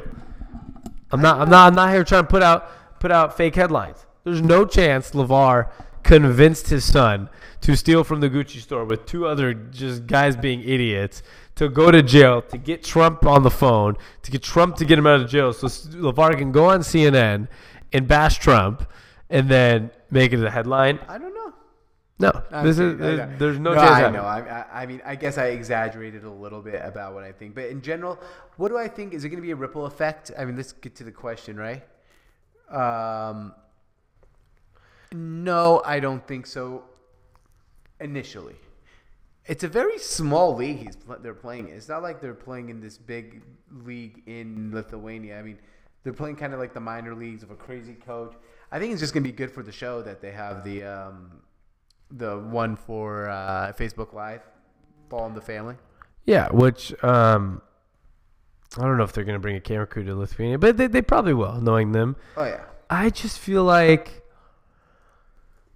there's already been a little bit more of a ripple effect of people not going to college. Like Emmanuel Mudiay did it. There's been a lot more. I feel like international basketball is not big whatsoever here, but right. I hear about it a little more every other day. I could definitely see it being a competitor to college kids one day. It just really depends. You're going to need, for it to really work, you're going to need more guys like Emmanuel Mudiay, or if it's one of these ball kids that does good enough overseas and does end up going to the NBA, like LaMelo. Let's say he plays overseas for 2-3 years and does go to the NBA, it might start getting a ripple effect a little more. But if none of this leads to NBA players, which I don't know if either one will ever make the NBA. I think LaMelo will. We don't know. This might stunt his growth. He's 16. You can't, there's no... Yeah, I'm not saying he's going to for sure. I think he will. That's if I'm a betting man. Yeah, I really personally, if I had to bet on it, I'd bet not. Okay. Because he's 16, really skinny, not allowed to go play in college anymore, and he's going to play in some league in Lithuania. Unless he ends up I don't know, is he going to get better at basketball there? Could. This team didn't have enough money to operate last year. Right, that's a fantastic point. I mean, I don't know. I don't know. So my whole point of that is, for it to cause a ripple effect, we're gonna have to see situations where people do opt out of high school or college, go play overseas, and make the NBA, and then there might be the next guy that says, "Okay, I'll do it I'll do it with the number 2 recruit in the nation." Okay, we're doing it, and then a couple other people do it, and they're like, "Yeah, I can go play for 1 year and make $100,000, and then go to the NBA over going to college for free, and then go to the NBA." Here's the thing, though. It could also cause a ripple effect of the NCAA starting to pay players, possibly. That I said that from the beginning. Yeah. You never know. I've changed my mind completely. Actually, I've doubled down completely on the fact that the NCAA will never play players. Because what I've noticed out of the NCAA, look at Duke. I'm going to give 2 examples. One in college basketball, one in NCAA football. Let's look at Duke. What's the one constant each and every year, and they keep winning? Coaching? Coach K. Go look at Alabama. Coach K, coaching. Yeah. I should have. That was my fault. Yeah, I should have said Coach K. I don't know. Coaching. I was like, what? There's a specific. Yeah. But and same in general.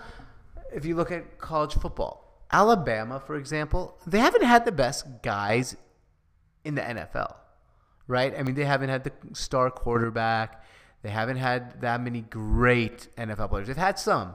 Don't get me wrong. We haven't had that many great players. It's a system. Duke is a system. I believe that these teams, it doesn't matter because the university is going to continue to make money as long as they keep winning and as long as their fans still support. And I think fans will still support regardless if the top players in the nation come. And if you start having to pay your players, then you're going to have to start paying your women volleyball players. You can't pick and choose. So I think it's just going to create a bad ripple effect to where at the end of the day, just pay the coach. You make money as a university. As long as the university makes money, and they will as long as they're winning, and that's all dependent on the coach. And it doesn't really matter if you pay the players or not. That's a great point, which is you remember My man Riley Brooks, good friend of mine since third grade, just had a great comment because George and I got in this little argument about it. Not classic, classic on this show. We got a little argument about this, about the LeVar Ball League, for example, right? He said, I think the idea of an American basketball league that pays people similar to LeVar's idea, where you play for 1 year, is more likely than international taking off. NBA players invest to a league and get it started, ? I could see it. Which brings me back possibly to the LeVar Ball League. Mm-hmm. I know it sounds crazy, and I know it sounds stupid. George thinks it has no chance of working.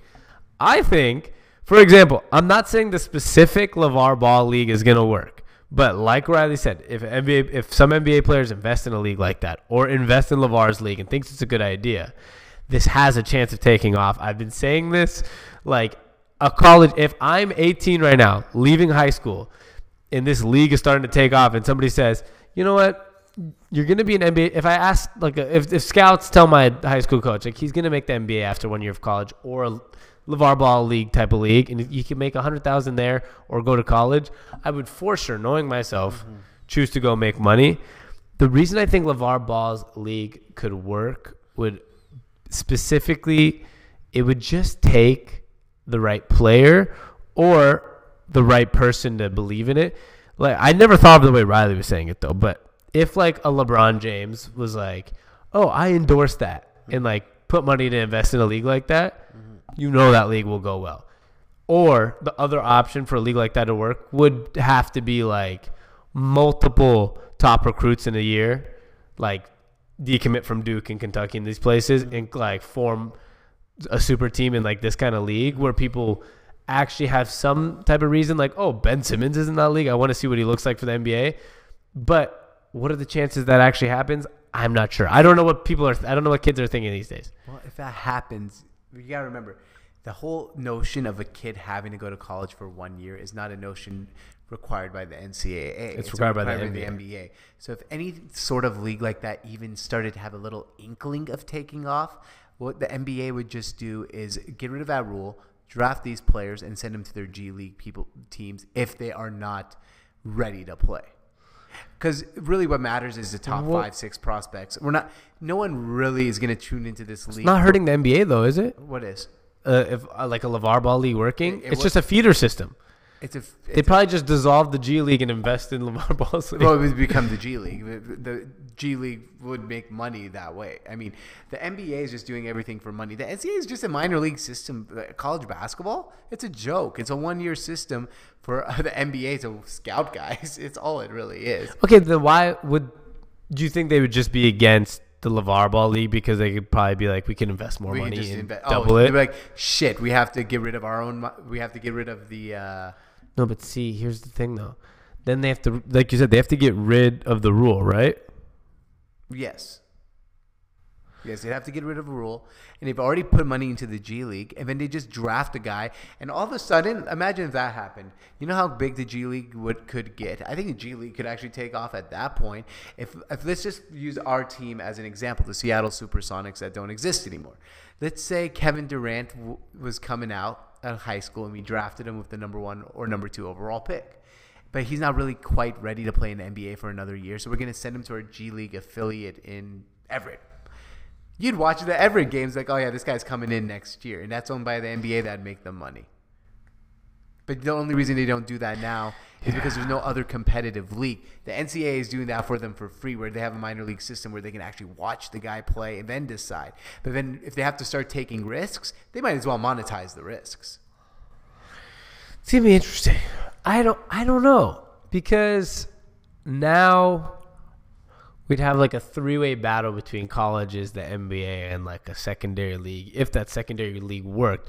Here's the thing. If the secondary league worked, do you think NBA is going to immediately be we need to do something to stop the secondary league? I feel like they let it happen. If the secondary league turns out to be like college, where it's just good players and they feed it to the NBA. Good players, they feed it to the NBA. It all depends on economics at the end of the day. I don't know what the economics of it are, but if the NBA believes that they can make enough money to have it be worth their time, make it worth their time. then it will happen under the NBA's hands, and it'll be the G League itself. And what will happen is these players, because I mean, realistically, I mean, how many players actually matter on a given season coming into the league that fans around the whole nation know about? 5, 6, 7. Yeah, it depends on the year. If you're not like big on like, I haven't watched much college basketball yet this year because it's in the thick of college football, NBA, and NFL right now. I'll start watching in a month or two, but like when I'm in that mode, like right now in the winter mode where it's not college basketball time yet for me, I sometimes can only name like 4 or 5 players, and like 3 of them would be from my. Sorry, I mean, I know we're supposed to be like, No, from our local UW team. Yeah, I can name 3 right now.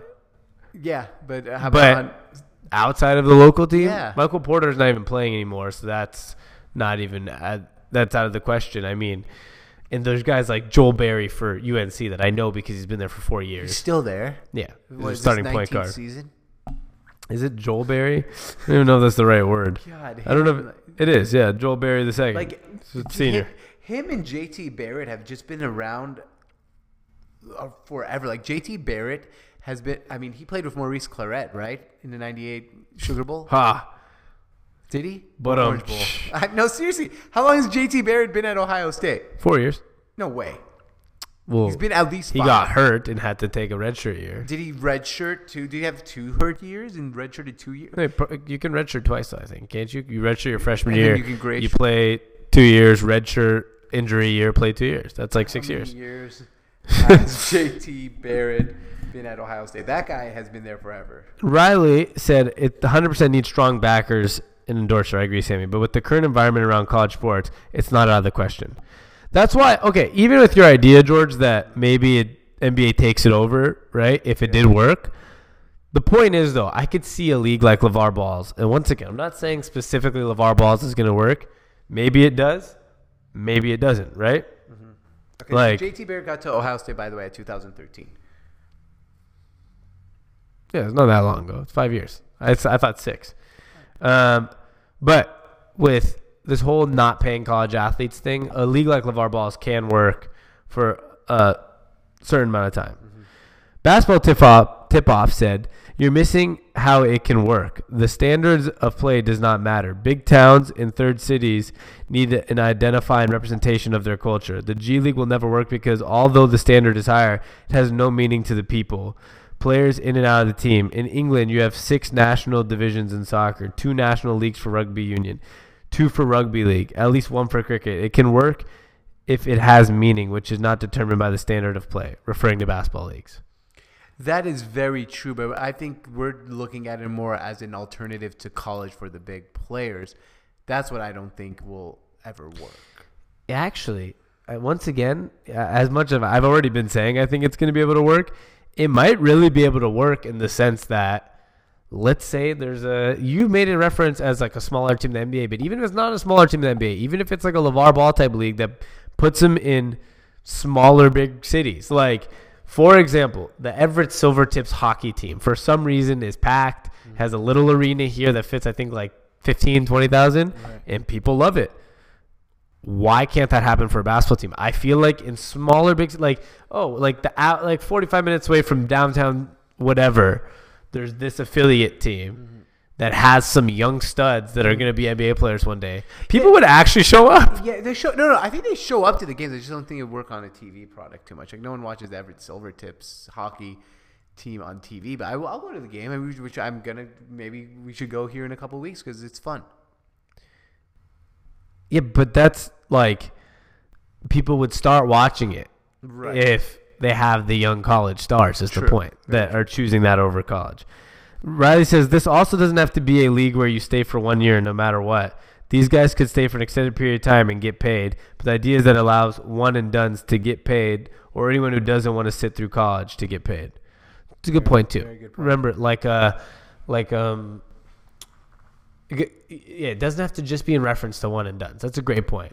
The Joel Berrys that have to go 4 years before they maybe can make the NBA, maybe not make the NBA, could have made $100,000 a year this year. Going, for the last 4 years. Correct. And still probably maybe be in the same situation. Very fair. Maybe not. And maybe that's the interesting thing. We're not going to know until it happens, but it's something that I would genuinely like to see. Same here. And I got a personal message from Devin Mark. I think he meant to say it on the show because half the comment was on the show, half the comment was in my personal message. We got a couple messages as questions too, but from our chat bot, but they haven't. I guess same problem we had yesterday. Create appointments still there. Okay. Well, let me say what Devin said on my message. George, you made a point about coaches. I feel like quarterbacks run the NFL and coaches run college. Completely and utterly agree 110%.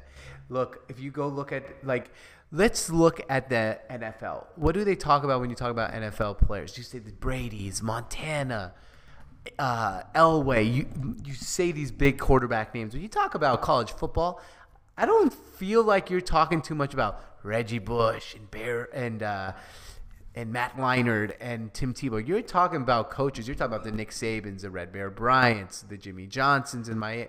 Miami might be the only exception in a part way in talking about the in Texas, the head coaches. You're talking about Pete Carroll. You're talking about names of head coaches in college. Well, in the NFL, you're just talking about the quarterback, with the exception of, I guess, Walsh and Montana and Brady and Belichick. You kind of tie them in together.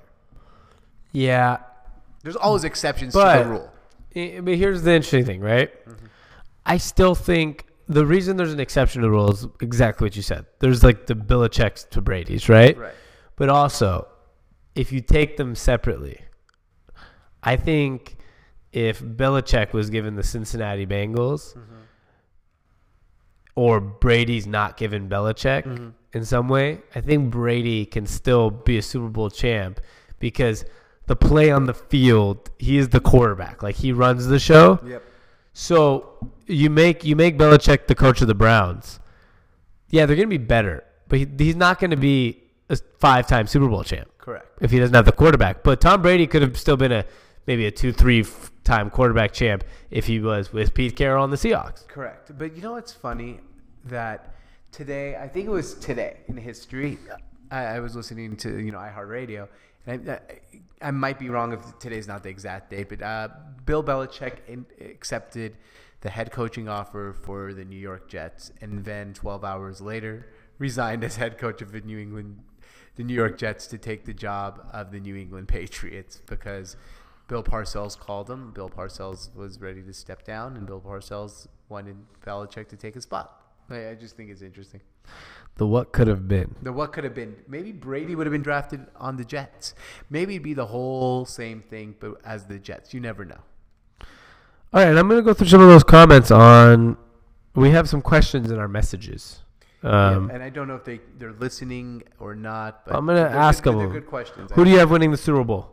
Patriots. From Jalen Lang. What up, Jalen? What's up, Jalen? But I'm going to go with the Patriots as well. I know. Sorry, it's not that. It's not like we're going out on a limb here or anything. But I mean, I'm just gonna go.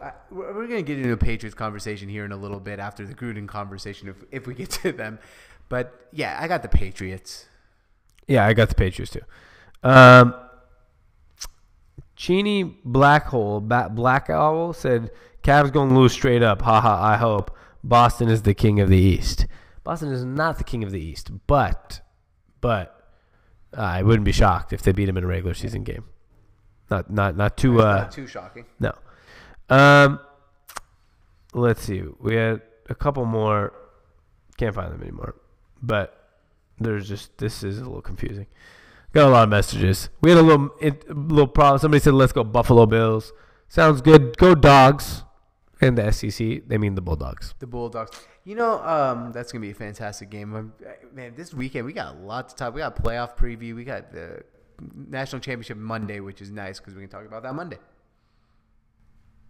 Yeah, that's exciting. Fantastic. All right. That was all I got there. Cool. Do we got any more comments on this one? I have to keep refreshing today for the comments. But I think this is time for us to take our quick break. Yes, absolutely. Because it's been a little longer. So we'll be back in about 5-ish minutes. But in the meantime, before we're back, you get to watch a highlight of Isaiah Thomas showing out in his Cleveland Cavaliers debut. And the music that's going to be playing is by Jacob West. So please enjoy.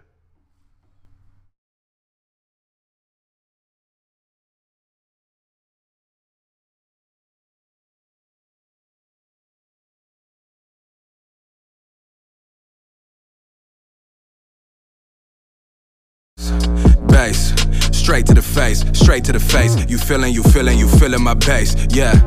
Bass so loud, got my whole team rocking the boat on your main thing. Who would've thought we got big dreams? Money just talking, I hear things. Bad girls, so what?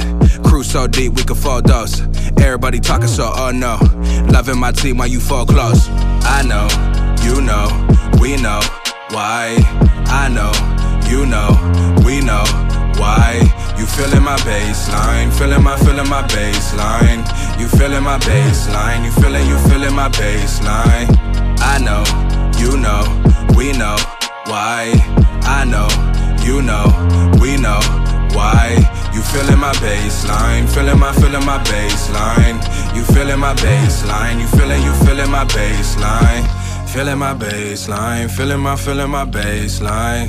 Straight to your face, you feeling the vibes. Feeling my baseline, feeling my baseline. Straight to your face, you feeling the vibes. Money just changed like pesos, man just changed for the bankroll. Funny how the crew so deep, everything so sweet, but we always feel alone. We always feel alone, and I ain't worried about a thing but a beat. Roll on the beat and you feeling this bass. Straight to the face, straight to the face. Walking so proud, I'm a king. Moving that body, you feeling that bass. I could just say that you're fake, I could just say that you're fake. You feeling my bass. You feeling my bass. Straight to the face, straight to the face. You feeling my bass. You feeling my bass. Bad girls, so what? Crew so deep, we can fold those. Everybody talking, so oh no. Loving my team while you fall close. Bad girls, so what? Crew so deep, we can fold those. Everybody talking, so oh no. Loving my team while you fall close. I know, you know, we know why. I know, you know, we know why. You feeling my baseline, feeling my baseline. You feeling my baseline, you feeling my baseline. I know, you know, we know why. I know, you know, we know why. You feeling my baseline, feeling my baseline. You feeling my baseline, you feeling my baseline.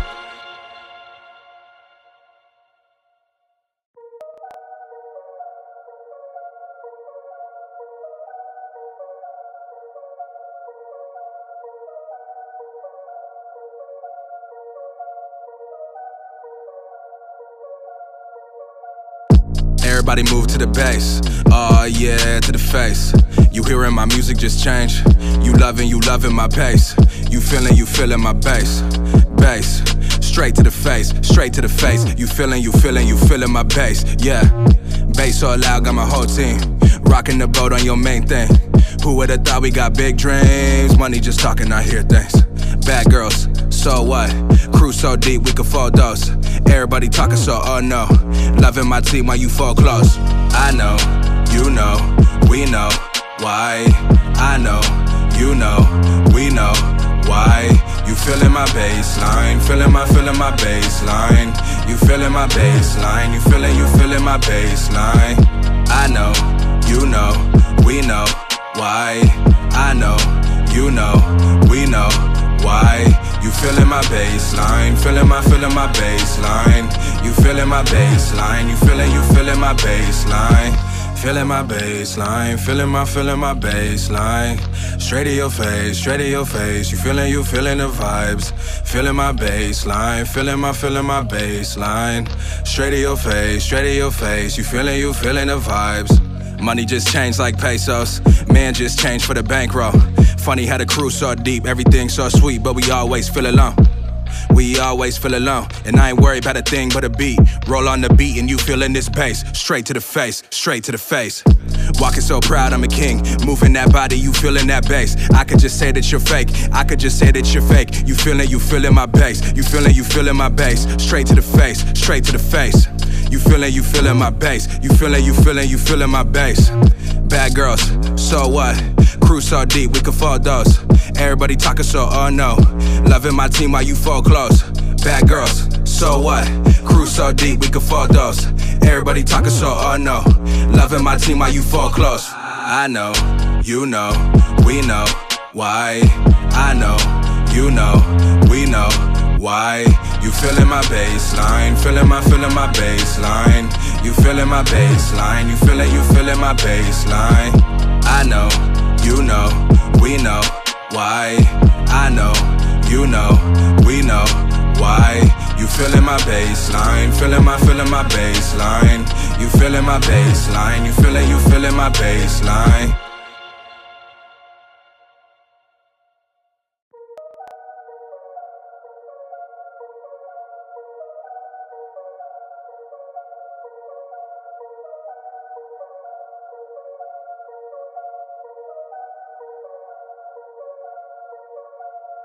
Everybody move to the bass, oh yeah, to the face.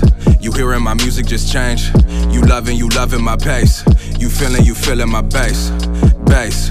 Straight to the face, straight to the face. You feeling my bass, yeah. Bass so loud, got my whole team rocking the boat on your main thing. Who would've thought we got big dreams? Money just talking, I hear things. Bad girls, so what? Crew so deep, we could fall those. Everybody talking, so oh no. Loving my team while you fall close. I know, you know, we know why. I know, you know, we know why. You feeling my baseline, feeling my baseline. You feeling my baseline, you feeling my baseline. I know, you know, we know why. I know, you know, we know why. You feeling my baseline, feeling my baseline. You feeling my baseline, you feeling my baseline. I can also check. And we're back. Sorry about the little bit of a delay, but we've had so many comments. We had to go get some water and be back here live for you guys. Hope you guys are still doing well. usually Sammy and intros in, but he didn't. Like, well, we just need to get some water to be back. We're back. We just took our break. What is up? We're back to talking sports, and I hope everybody is still here. Why would you be right? Why would you not be here? I don't know. Good question. Yeah. But we're here. Time to talk some more sports.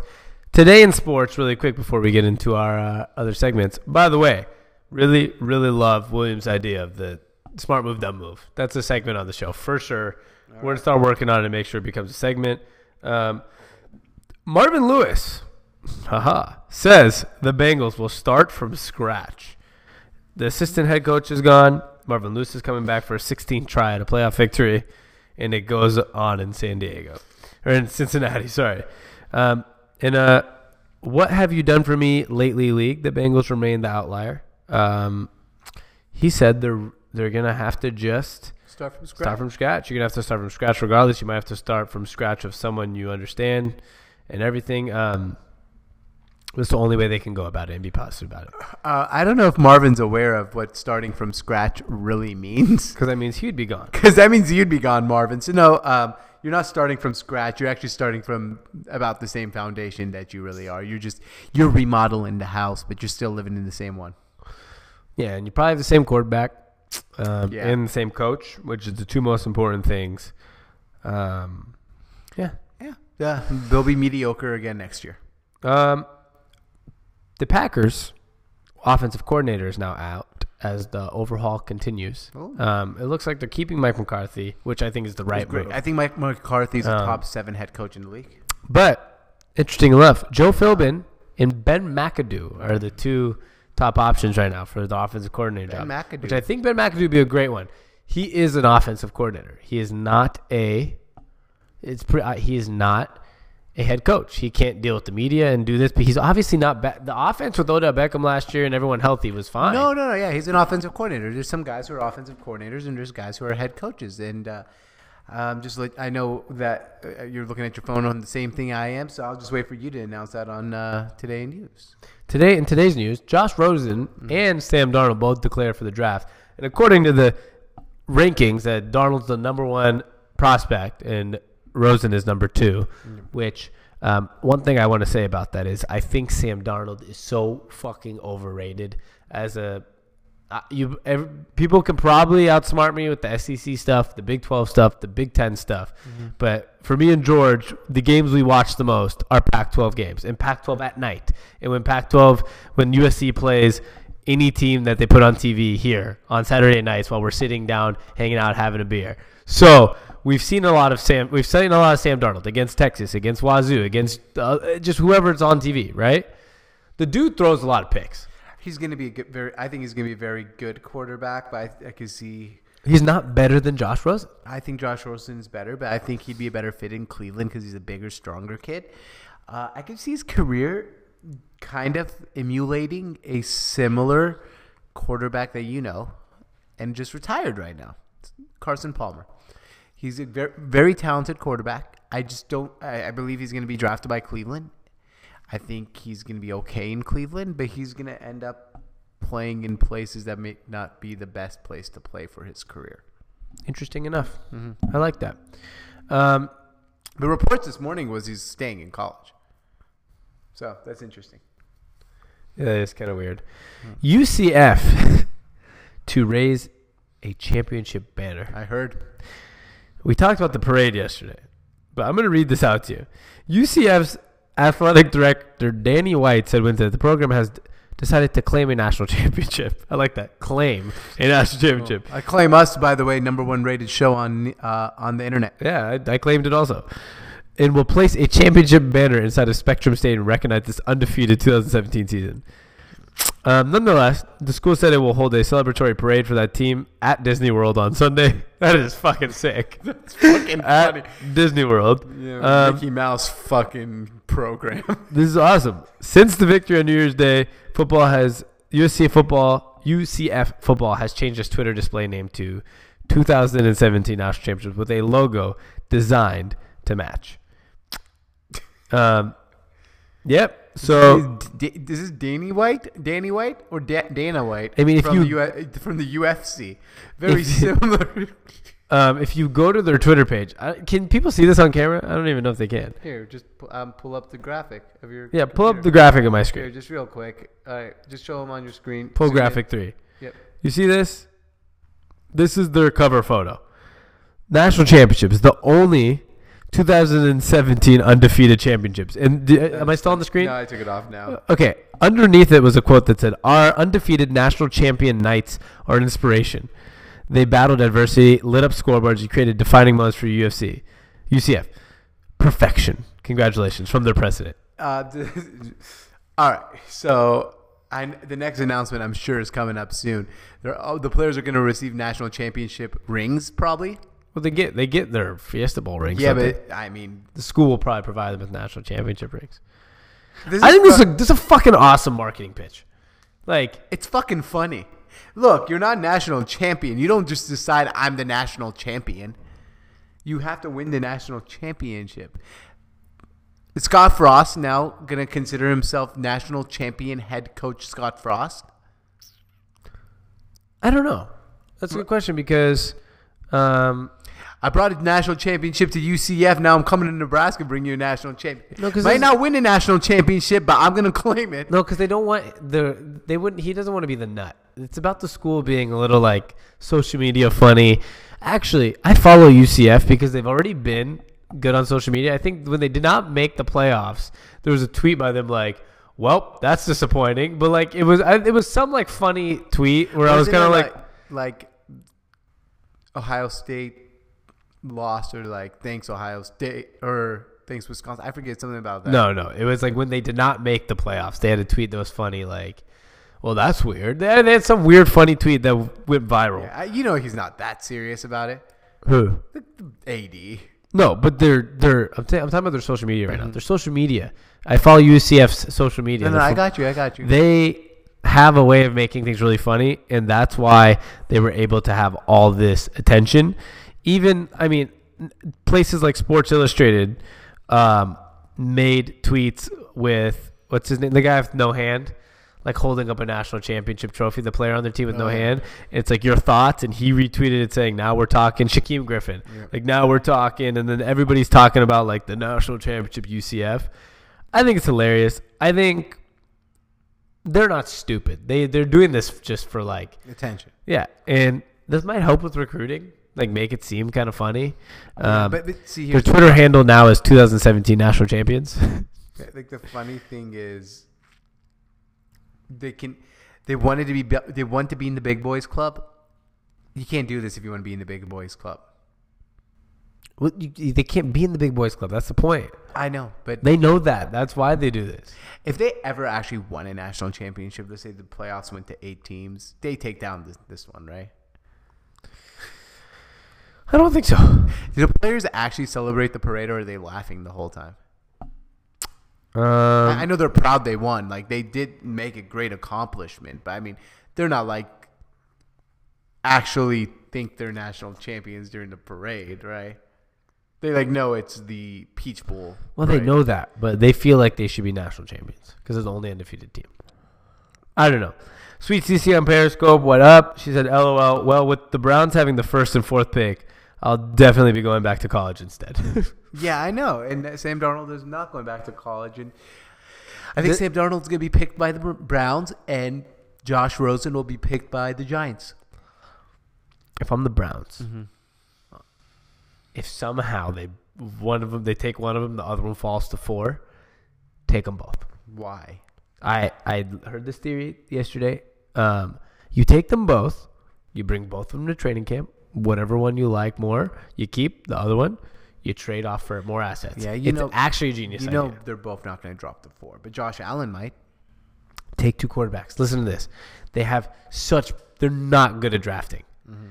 You go from a 50%. They're going to have a new GM now, so we don't know if he's not true, but you have like a 30% chance of it working out. You draft both of them, or 2 of the top 3 quarterbacks. Now you have like a 60% chance you could trade them for assets. I think it was a genius idea. I guarantee it doesn't happen, unfortunately, unless they pick him and trade it down again. Unless they're genius. It's actually not a bad idea. Is that for them? But I just don't think it'll happen. For any other team, I'd be like, "You guys are idiots." But this would be the one time I'm kind of like a stupid move, but I'd be like, "Huh?" Like, you're so dumb. I'd be like, "You guys have something going though." That's so dumb, it just might work. It really might. Let me see if I had anything more in today's news. I'm a little unprepared today, sorry. But I'm a little unprepared because I didn't expect us to be going this long. I thought I'd have time to prepare for this segment. Yeah, but now I'm not prepared. Shit happens. We got another NFL player charged with pot possession. Who? Bucs safety TJ Ward charged for pot possession, arrested in Tampa Wednesday morning on an outstanding warrant for failure to appear, stemming from October's arrest for marijuana possession and possession of drug paraphernalia. Mm-hmm. I think that's bullshit. You know why? Why? I mean, this guy was playing in Denver earlier this season. I mean, before the season, got cut during training camp. He's played in Denver for a few years. It's been legal there for a few years. The guy, I mean, come on. That's true. Number one. Number two, if it's legal in some states, it's something that should be legal everywhere. Right. So, also, like, if you're an NFL player, if you're allowed to go smoke cigarettes, they should probably be able to smoke weed especially because out of anybody in the world that needs like a relaxation for their body, it's probably NFL players. Yeah. So I find it funny, but the only reason it's not legal in the NFL is because I think it create a disproportionate competitive disadvantage for states that don't allow pot smoking. Okay, but every state like knows people smoke pot. I know, but like TJ Ward doesn't give a shit. I mean, that he's smoking pot. He hasn't tested positive for marijuana in the NFL this year. But he got arrested for it. Very interesting. It's a good point. Yeah. All right. Johnny Gruden. Chucky. Why is he called Chucky? Because he looks just like the doll Chucky. No, he doesn't. Chucky has red hair. He has blonde hair. I know, but he looks a lot like Chucky, and he's angry like Chucky when he was a coach, and now he's a funny guy. All right, this is nostalgia, right? I mean, can this work? The NFL's changed so much. It's been so long he's been out of a league as a head coach. But I'm going to argue one thing. This is the greatest move the Oakland Raiders can make for their brand. They're going to Las Vegas. They're bringing in the big star. It's kind of like bringing, Celine Dion to Caesar's Palace. You're bringing John Gruden, Monday Night Football guy, to be the head coach of the Las Vegas Raiders, right? I mean, it makes sense. Maybe not football. I'll get to that 1 second. Because Sweet Season, I heard that about the Jets. You're right, Sammy. I hope you're talking about the quarterback thing. Quarterback thing's not a bad idea. I'm just trying to tell George. It's not a bad idea. I didn't say it's a bad idea. I said it's not going to. You're saying it's never going to happen. Yeah, but it's not a bad idea. Doesn't mean it's a bad idea. But I'll answer your John Gruden question now. So John Gruden, I mean, for me personally, I was like, when he was going for the Tennessee job, when he was talking about this job, I was continuing. Tampa Bay job. Yeah, I was continuing like, yeah, John Gruden, that's so cool. That's so awesome. Cool. He's so great, right? Mm-hmm. But then you realize, once again, like everything else in this world, sometimes media and certain types of attention can kind of trick your mind. Absolutely. John Gruden has been a big celebrity recently for the last, 10 years?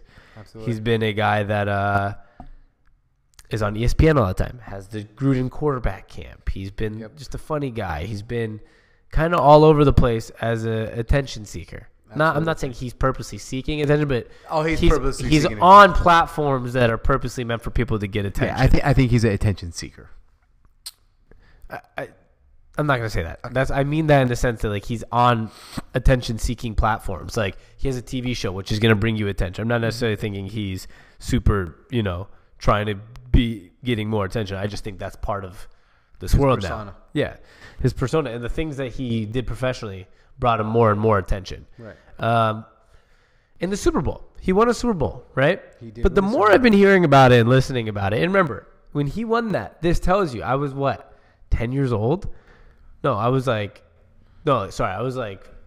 I don't know when he won in what, 2001? Yeah, you were 8. I was in first grade. Yeah, you're 8 years old. Wow. And this shows you, first of all, he hasn't. Funny? What? I did your math. I was like, wow, he's 14 years old. And I was like, wait, that wasn't been me. Yeah. So think about 8, that. Yeah. That's how long it's been since he was like a successful head coach in the NFL. Yeah. He had all subpar seasons after that and then was out. And he hasn't coached in 10 years now. So he's a 500, if not below 500 type of coach. He got traded from Oakland to Tampa Bay, knowing he wanted to go there because he knew it was a stacked roster already. Won a Super Bowl and then was an average coach since then.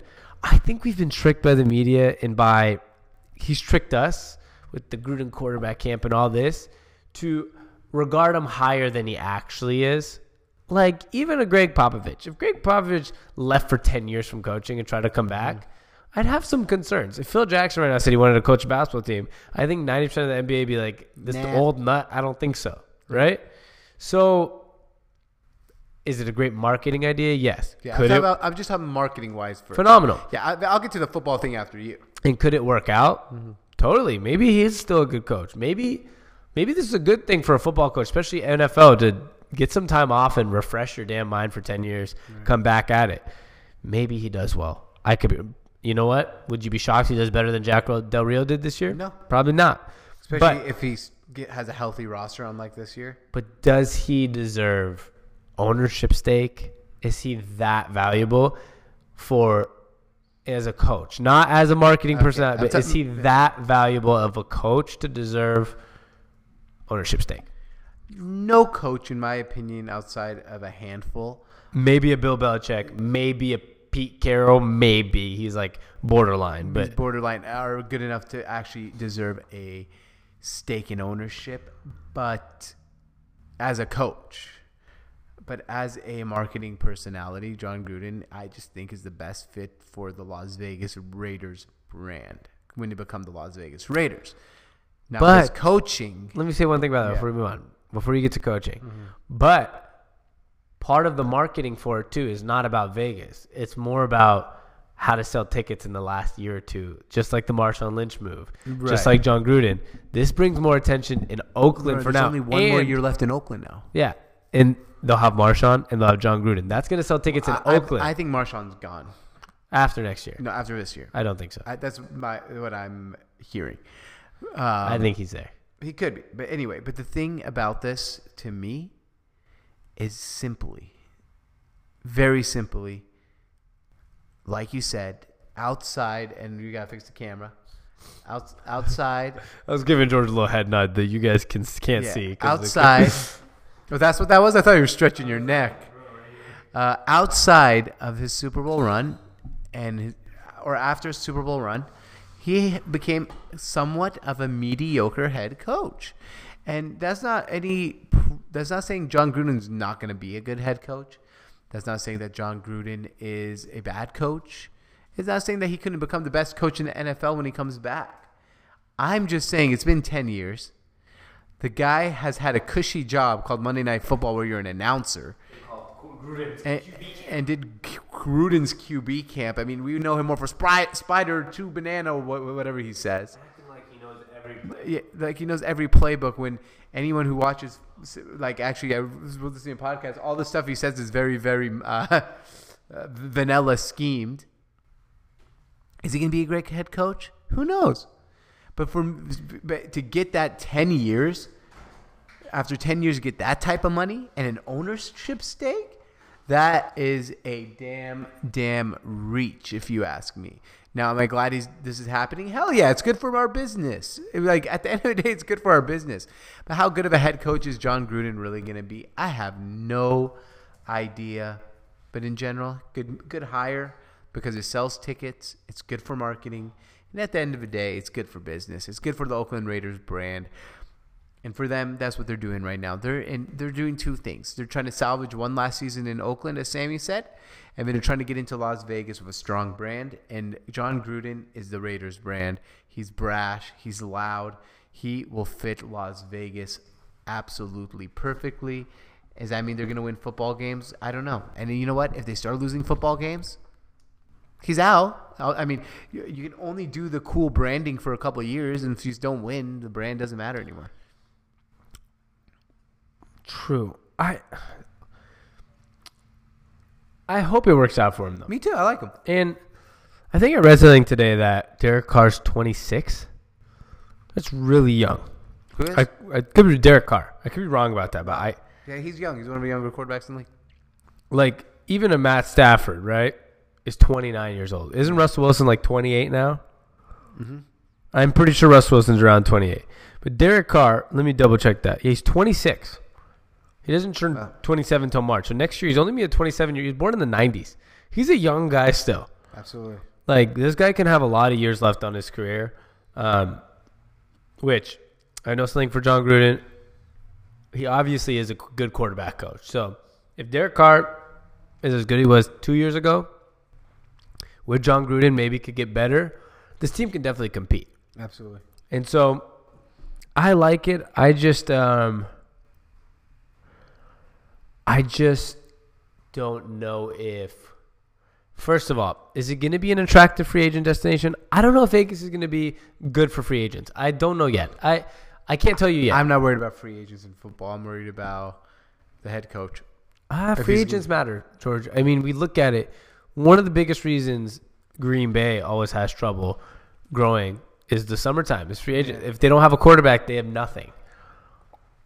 They've had a quarterback for 20 years now. Okay, but if they don't have but Aaron Rodgers, if they had even a mid-level quarterback right now, they would be David Carr bad is, team. like you said, 26. He plays for 12 more years in a high level.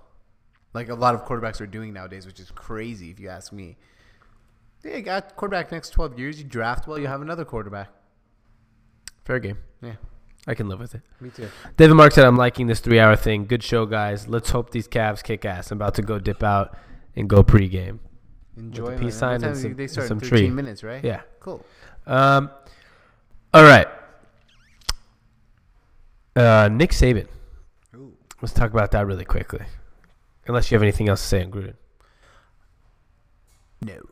I'm kidding. I got nothing, man. John Gruden, the only thing I got to say is You just said nothing. I do got one. So let me. I got one. I do you got know. one thing to say. I wasn't going to say it. How, was this his plan all along? Why was he so gun-ho on Tennessee? Seemed like he was taking that job, and it seemed like he was taking a Tampa job. Did he have this in the back of his mind? Was this something that was just going to happen? I just wonder what will come out later on. That's all. What do you mean? obviously he wanted to come back into coaching, right? I wonder if he just used the Tennessee job, the Tampa Bay Buccaneers job, and tried to basically use that as leverage to get a little bit more money from the Oakland Raiders. Interesting. I know. I don't know. I Me can't either. tell you. I'm just interested when this news is going to for sure come out too. I know. It still hasn't, huh? Like, officially come out. It's been like, it's been on and off. Like, yeah, he's like, yeah, it's expected to happen, or no, yeah, like it's gonna happen. But we're figuring some stuff out. What really happened right now, recently, is that they're trying to admit to the Rooney Rule, where they're currently interviewing right? African American coaches right now just to say they did, and not giving them the job that they're gonna have. That's great. Good job, NFL. Yeah. Way to make him. Yeah, we hired John Gruden. Did you interview an African American? Oh yeah, let me just go get a Hugh Jackson and just bullshit him for like an that's hour. Such bullshit. Like like I said, that brings That's how equal we are, right? Yeah, We're so equal that we're gonna fake interview an African American coach. see what my mic thinks about that? He's pissed. My mic is pissed. Like, we're gonna fake interview a African American coach to make this equal. Yeah, That's being unequal. that could be one of the worst ideas of all time. I agree. So Nick Saban was bitching, Yeah, good for him. I like what as always. I do too. About the only a 1 week break between for the championship game, which at sometimes I was like, isn't that big of a deal than I thought. How many weeks is there before a Super Bowl? Two. Two. There used to be only one But why'd they change it to two? for the media day. But I have some thoughts. You give me your thoughts first. If we really cared, which I don't think nobody actually does care, if we really cared about player safety, especially for college kids, I think you would definitely, a team that's already played an extra game than probably, 50% of the teams? I'd say, almost half the teams make bowl games now, right? Everyone makes a bowl now. Half the teams, right? Yeah. So, but they're already playing an extra game than half the teams, and they're going to play an extra game than 99.9% of the teams. There's two teams now that are going to play an extra game more than anybody. Why would you not just give them an extra week off to help them rest, help them have a better football game? Mm-hmm. I'd prefer to see more players healthy for Georgia and more players healthy for Alabama and more rested players for both. Now, there's going to be the people that argue, well, then they're going to be a little more rusty. Right. I think a week off in the middle of the year is good. It's at the end of the year, it's not going to be a rust game, personally. I completely agree, Sammy, about that part. But here's why Nick Saban wants this. Nick Saban in bowl games, look up his record. Every bowl game, he has a long time to prepare. I'm not sure what it is, but if you can pull that up for me while I keep talking. I believe his bowl record is freaking fantastic. Nick Saban knows the more time he has to prepare, the more likely he is to be the superior coach and win. When you shrink the amount of time of preparation, What do you consider fantastic? way above 500. He's 11-9. What's his bowl record at Alabama? Don't know that, but 11-9. All right, it's not that great. Bless you. Let's see. In Alabama, well, he has 3 losses from Michigan State. Okay. So 11-6. But he That's pretty also good. coached at LSU. Oh, he has 2 L's there, 3 dubs. Okay, at Alabama, I'll give you Alabama. Here, this will help your argument. 1, 2, 3, 4, 5, 6, 7, and 3. 2 of those losses were in national championship games during the playoffs, right? Or 1? 8-3. So he's 8-2. Oh wait, no, there's more than that now because they're considering bowl games. The last 3 years, it was win-win, win-loss, and then a win, and now this is another bowl. Because they get 2 bowl games now. Right. But one of the losses was last year with a 1-week break. So in Alabama, he's actually 8-2 on long breaks before bowl games. He'd be 8-3. He lost the Sugar Bowl in 2014, 2013, and the Sugar Bowl in 2008. In Alabama, 2008. Yeah, He's in Alabama in 2008. Wow. he was in Alabama in 2007. They went 2-6, Okay. 1-4 in conference, Really? Wow. and then won the Independence Bowl. because I think he came mid-year. They beat Colorado, the Big 12 Colorado Buffaloes. In the Independence Bowl. Yeah. Fantastic, Nick.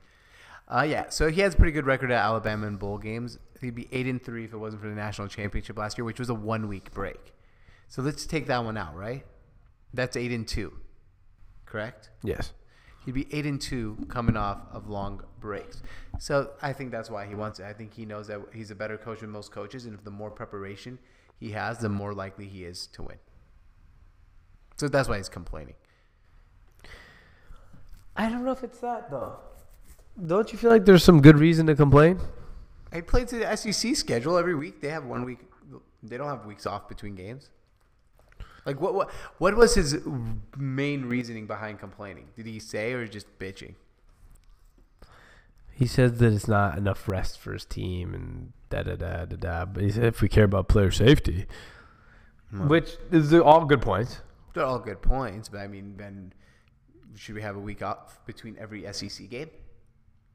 And he would have played Auburn, and then the next week, if they beat Auburn, they would have played Georgia 1 week later. Instead, they had a week off. Interesting. Right? Yeah. Here's something interesting for you. Nick Saban does not lose to his former assistants. Like ever. Like he never has. Yeah, this is what this sentence says. Like ever. He's 11-0 against his former assistants, with the closest margin of victory being 14 points. So it's never even been a close game. Well, you know Can what they Kirby say. Smart change that? You know what they say, Sammy? 12th chime's a charm. Did they say that? No, they don't. No, Nick Saban's just... Who's they? You know, that's one thing they have never explained to me, who they actually are. If anyone knows who they are, like everyone, that's what they say. Like, who's they? And Mr. Holden, Mr. Holdbook, subscribe to our YouTube channel. That's 2 subscribers during the show. Wow. So thank you. And if you guys are watching still, you can comment live. What? So thank you. The way you said that was so. I choked on my own spit. I thought you were just like, because his name is Mr. You were trying to be like really. Mr. Holbrook. No, I mean, he has a picture of, I think, like Paul Pierce. No, I don't know. That's not Paul Pierce. But check it out. Comment. Anytime we'll answer your comments, we'll answer your comments. All right. As they say, 12 times the charm. I don't think Georgia is going to win, personally. Mm-hmm. I would bet on Alabama because, I mean, it's Alabama. Yeah, same. Pretty simple. Here's another question for you. I'm with you 100%. But there's going to be a point where Nick Saban's dominance kind of wears down, right? I mean, isn't it have to eventually? No. It would in the NFL. But when you're not in the NFL and you're in college, it's the recruiting. Has Coach K slowed down? No. Has Roy Williams slowed down? Has Cal Perry slowed down? No. Did even Wisconsin with what's his face? Bo Ryan? Yeah, slow down? Nope. Why? Because it's all about the recruiting. It's all about the recruiting. So it always works out in college. College is always going to be a different type of situation compared to others. Yeah. And then one day, though, he will lose to an assistant coach. I just don't think it's going to be this game. Okay. I like that. So I think this is a good time to take one more 5-minute break before we finish our last half hour. So for all you guys watching, Christopher Hardy said, let's go Boston. Of course did. The game's about to start, so we said, let's go Boston. Let's go Cavs. And we'll be back in about 5 minutes. In the meantime, enjoy these Cleveland Cavaliers highlights from last night, because that's pretty much what I got up right now. Fantastic. And please enjoy. Welcome back to Sant Live. You are watching episode 339, and we just got back from break. Time to talk some more sports. We got a couple cool things coming up right now. This is the last segment of the day. We're going to be talking. Like, put an AC in this joint all of a sudden? No, we left the door open. Oh, okay. I'm going to go close that real quick. No, it's closed now. Oh. Welcome back. We're going to be talking some Steelers, I believe. Their Todd Healy, their offensive coordinator, got a bar scuffle last night. No, last night, during New Year's. During New Year's Eve. And then we also are going to one of talk us. the Jimmy Garoppolo and some Tom Brady stuff. And then If we get to it, we're going to talk about coaching vacancies first. straight up, Jimmy T on YouTube. What's up, Jimmy Said- T or Jimmy G? Is it Jimmy Garoppolo? Jimmy T said MJ is greater than LeBron. Agreed. And he said IT is overrated.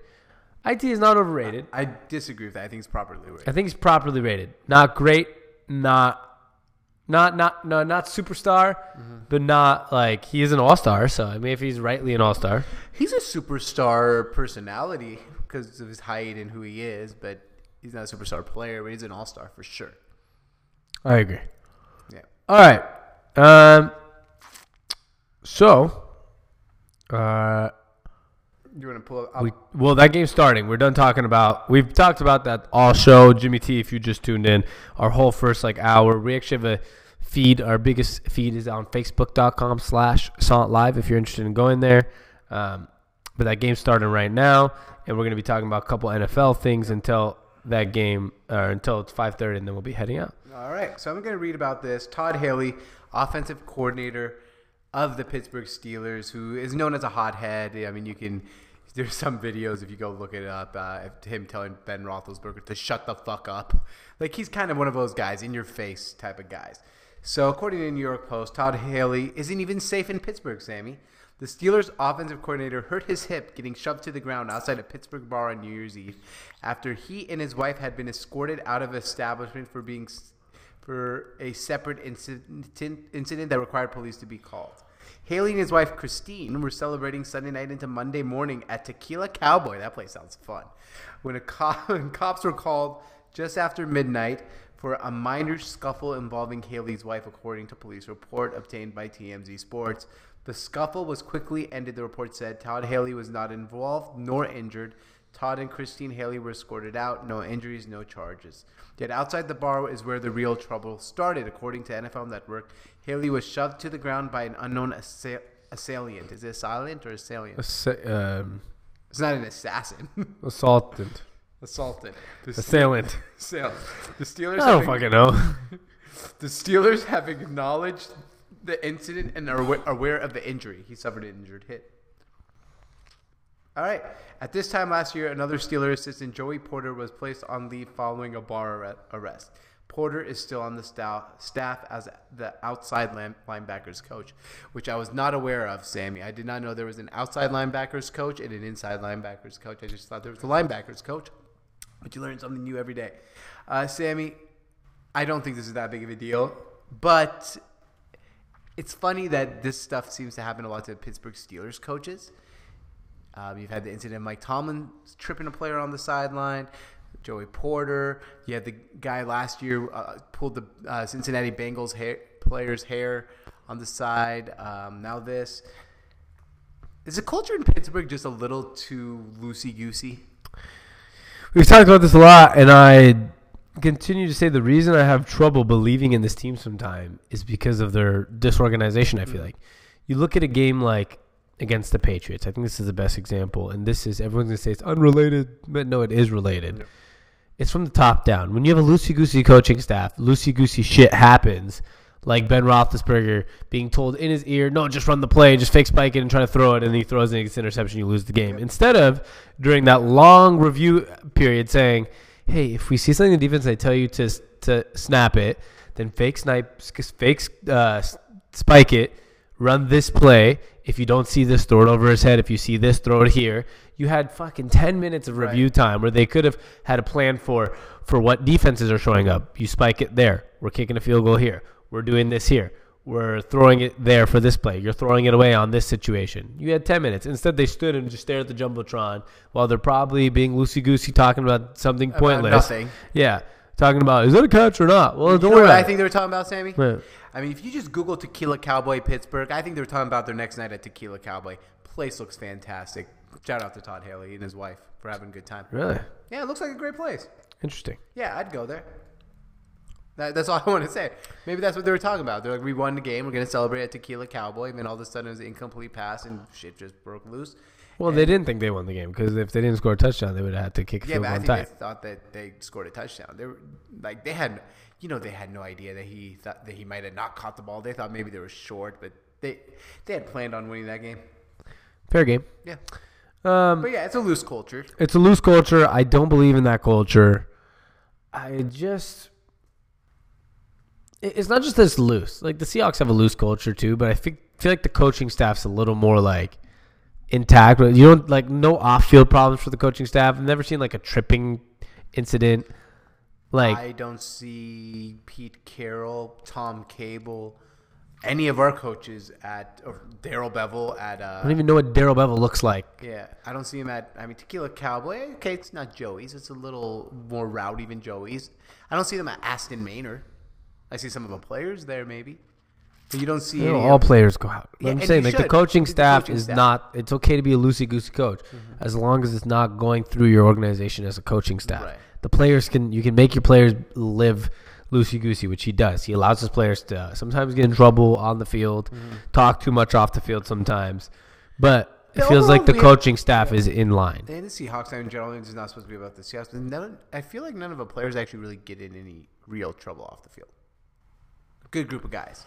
Yeah, like any actual trouble? Yeah, no. Like by the law. No, I'm just talking about they get themselves in trouble on the field sometimes with like dirty plays. Yeah. Kind of. Not even that dirty of plays either. Just things that are frowned upon and they say things that can be controversial, et cetera, et cetera. But maybe like I'm not calling anything that these players smoke weed, so no one would be like, oh my God, Georgia said, but I'm sure they do. Maybe if weed was illegal in the state of Washington, maybe some of the players would have been arrested. Maybe. It's a possibility. We don't have to be politically correct here. People smoke weed in the state of Washington. So maybe that also helps. I mean, the Pittsburgh Steelers have had multiple arrests and multiple suspensions for marijuana-related incidents. LeGarrette Blount, Le'Veon Bell's been suspended for it. Martavius Bryant. But you could still get suspended for it here in Seattle if you get caught. I really don't think the NFL tests really that much for it. I really don't. I think all of those are stemmed off arrests where they're like, well, shit, now we have to do something. Interesting thoughts. Yeah.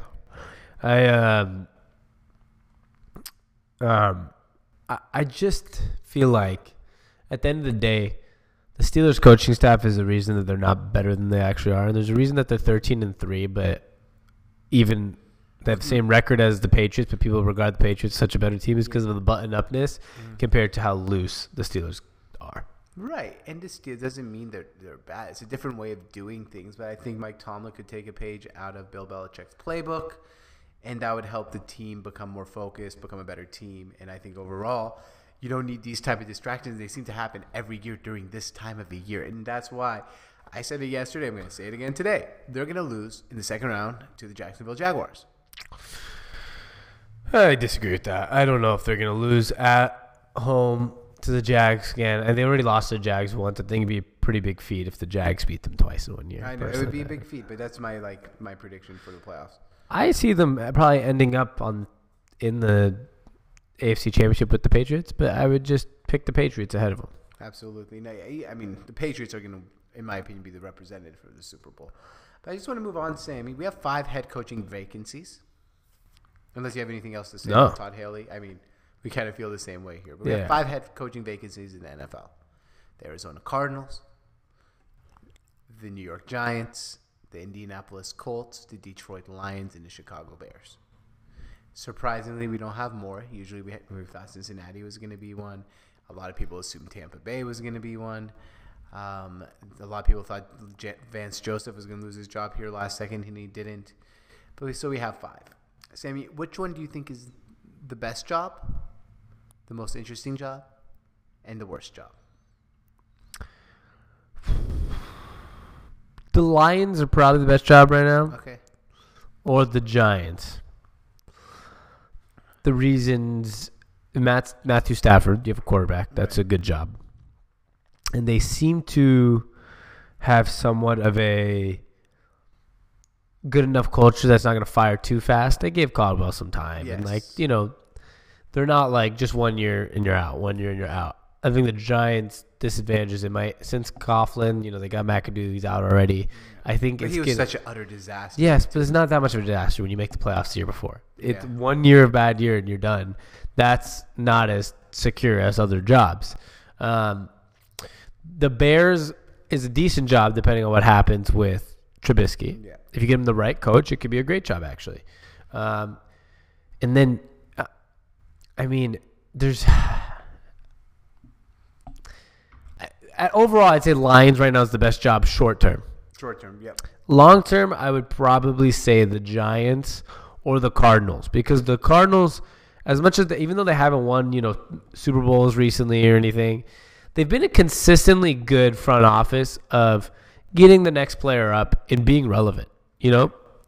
Even before Bruce Arians, they were relevant. After Bruce Arians, they've been pretty relevant. Even this year, losing their quarterback, they lost one of the best players in the NFL, and David Johnson, still came out with the 8-8 record. Right. And I think the Cardinals always bring in the right personnel and the right coaches. So I could see Cardinals or Giants being the best jobs long term. And if Trubisky works out, it could fall into that category. Short term, because long term, I would not say Lions. Because long term Lions is probably not the most viable spot. I'd say the most long term being the best coaching job could be the Indianapolis Colts, depending on Andrew Luck's health. But that's why I'm going to put them in the most interesting category, because we don't know how healthy he is. And we also know they have a batshit crazy owner. Yeah, and that's probably the reason I didn't mention them. Yeah. Is if Andrew Luck comes back, first of all, you could be a new coach. Mm-hmm. Andrew Luck comes back, they're expecting playoffs. What if Andrew Luck's not 100% next year? What if he's 80%? He might get fired. He might get fired. That's why I would say it's the best job. I think it's the most interesting. If it goes well, it could be the best 5 to 6 year job. Yeah, that's why I put it under the interesting category. One other problem with the Colts job, and this is one of the reasons I keep telling you I don't think Andrew Luck's going to win a Super Bowl. The team, and one draft, everyone's like, oh, they're drafting this year, going to be good, whatever. Yeah, one draft is probably not going to do it. It might take 2 or 3 more years before they're a team that's ready to be a Super Bowl team, and you got to pray to God that Andrew Luck doesn't re-hurt his shoulder, that stays healthy, which has been a little bit of a question mark. I'm not going to say a lot of it, a little bit of a question mark recently. Absolutely. It's interesting to ask, what do I think is the best job? I'm going to have to go... Short term or long term? Long term is the New York Giants. Because you have the New York market, you have the second overall pick in the draft, you come in, you hand select your quarterback, and you're in the New York market. So long term, that could be the best job. I mean, all of them could become a best job. I mean, no one ever thought the New England Patriots would be the best job, or the Seattle Seahawks would be the best job. You know what I mean? But in general, I think you get the quarterback, you get the New York market. It has the highest potential to become a fantastic job, not only on the field, but off the field for future purposes for a head coach. The worst job out of all those, it's hard to say. I mean, look at it's all good jobs. Arizona is a good place to coach. I'm just surprised there's not more coaching vacancies. And the reason I think there's not many coaching vacancies is because there's not that many highly sought after coaches right now in the NFL. And it's the same names we're hearing: Josh McDaniels, Jim Schwartz, Matt Patricia from New England, from New England. And it's the same guys over and over again you're hearing. And no one's really that interesting. There's no Kyle Shanahan that was so highly sought after. Yeah, even like the Jay Grudens when he's like a young coach, Sean McVay, where they're like, oh, he's going to be a good young stud. And there's all these other options. I mean, those options are kind of gone. And maybe that's part of why Cincinnati was like, listen, there's not that many good coaches. Let's just extend this guy. I know. They're like, yeah, we're firing Marvin Lewis. Who's available? Jim Schwartz, 29 and 51. And they're probably like, you know what? Maybe we shouldn't. Maybe it's time to keep him and give him a shot for another 2 to 5 years. Hey, you've made a great point. Jim Schwartz is out there. He's being talked about for a coach. Mm-hmm. He's 28 and what? You say 28 and something as a coach? 29 and 51. Please don't take away a win from Jim Schwartz. Well, I mean, that's embarrassing, first of all. I mean, maybe that's why Cleveland kept Hugh Jackson. Hugh Jackson's 1-31 as a head coach of the Cleveland Browns. But you can't blame that guy for that. No, but to get to 500, he's having to go undefeated next year and start off the season after that 14-0. Yeah, but I mean, if he coaches for 10 years and they turn it around, he can get a winning record easily. But you'll have to go 30 games above 500. That's so hard. No, not if it ends up being a good football team. I mean, the Seahawks have been far above that in the last 10 years, so have the Patriots.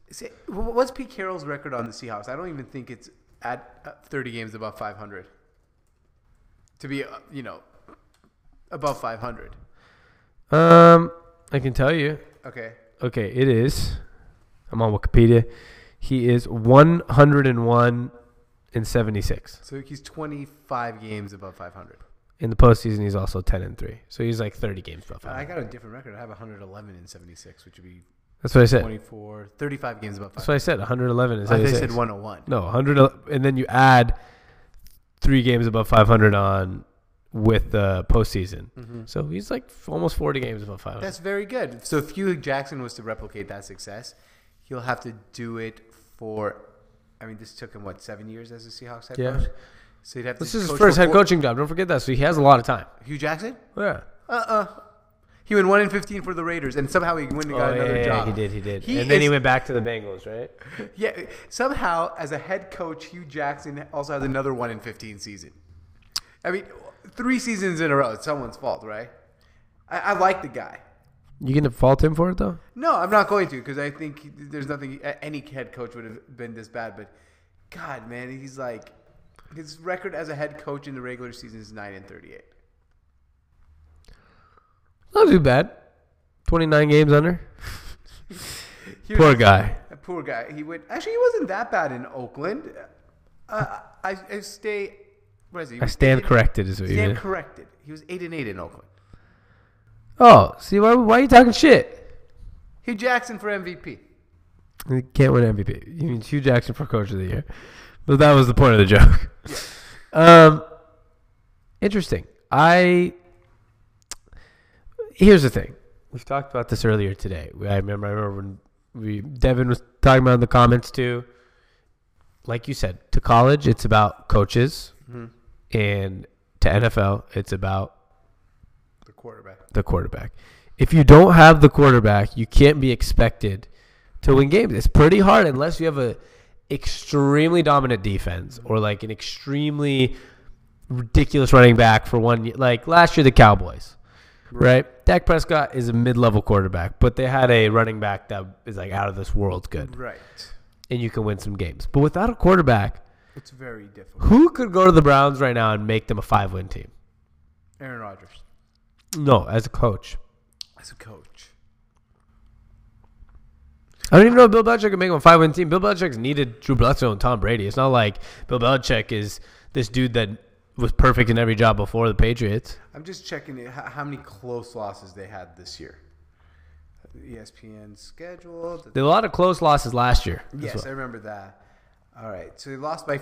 Here's the games they could have won. They lost in week 1 by 3 to the Steelers. That could have been turned around into a win by. Let's say half of these wins.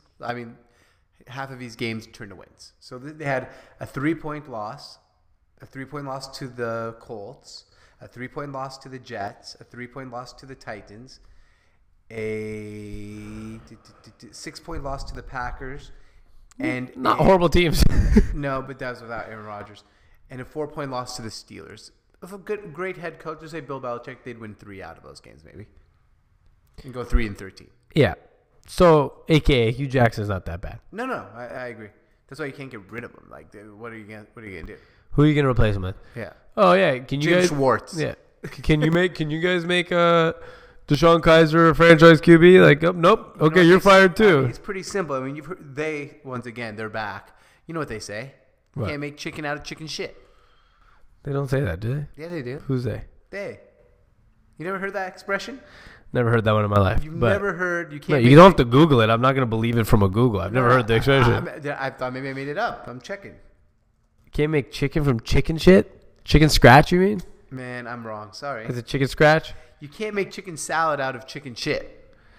I was to say, what is chicken? You can't make a chicken out of chicken shit. No shit. See, you can make it out of a chicken egg. You can't make chicken salad out of chicken shit. Yeah, that had nothing to do with close to what you were saying. Making a chicken out of chicken shit is obviously absolutely. You don't know. I stand corrected again. Yeah. But you can't make a wall with a floor.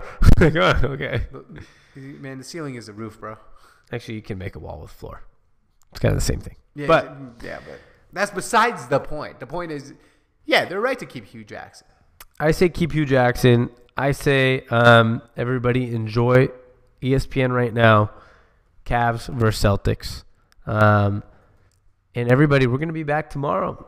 And tomorrow from 2:30 Pacific time till 5:30 Pacific time. Be there or be square. We have a busy week because we have a playoff weekend coming up. We have college football playoffs. Not college football championship Monday. We've got a lot of stuff coming up. We're really excited. Yeah, and Monday we'll probably be signing off at 5 o'clock for the national championship a little bit early. I'm going to actually, before we do that, let's make that announcement here. See what time the game actually starts. If it starts at 5, we'll probably be out of here in 2 hours. It'll be a 2-hour show instead of a 3-hour show. If it's at 5:30, it'll be a 2.5-hour show. And, of course, the national championship game is the last one.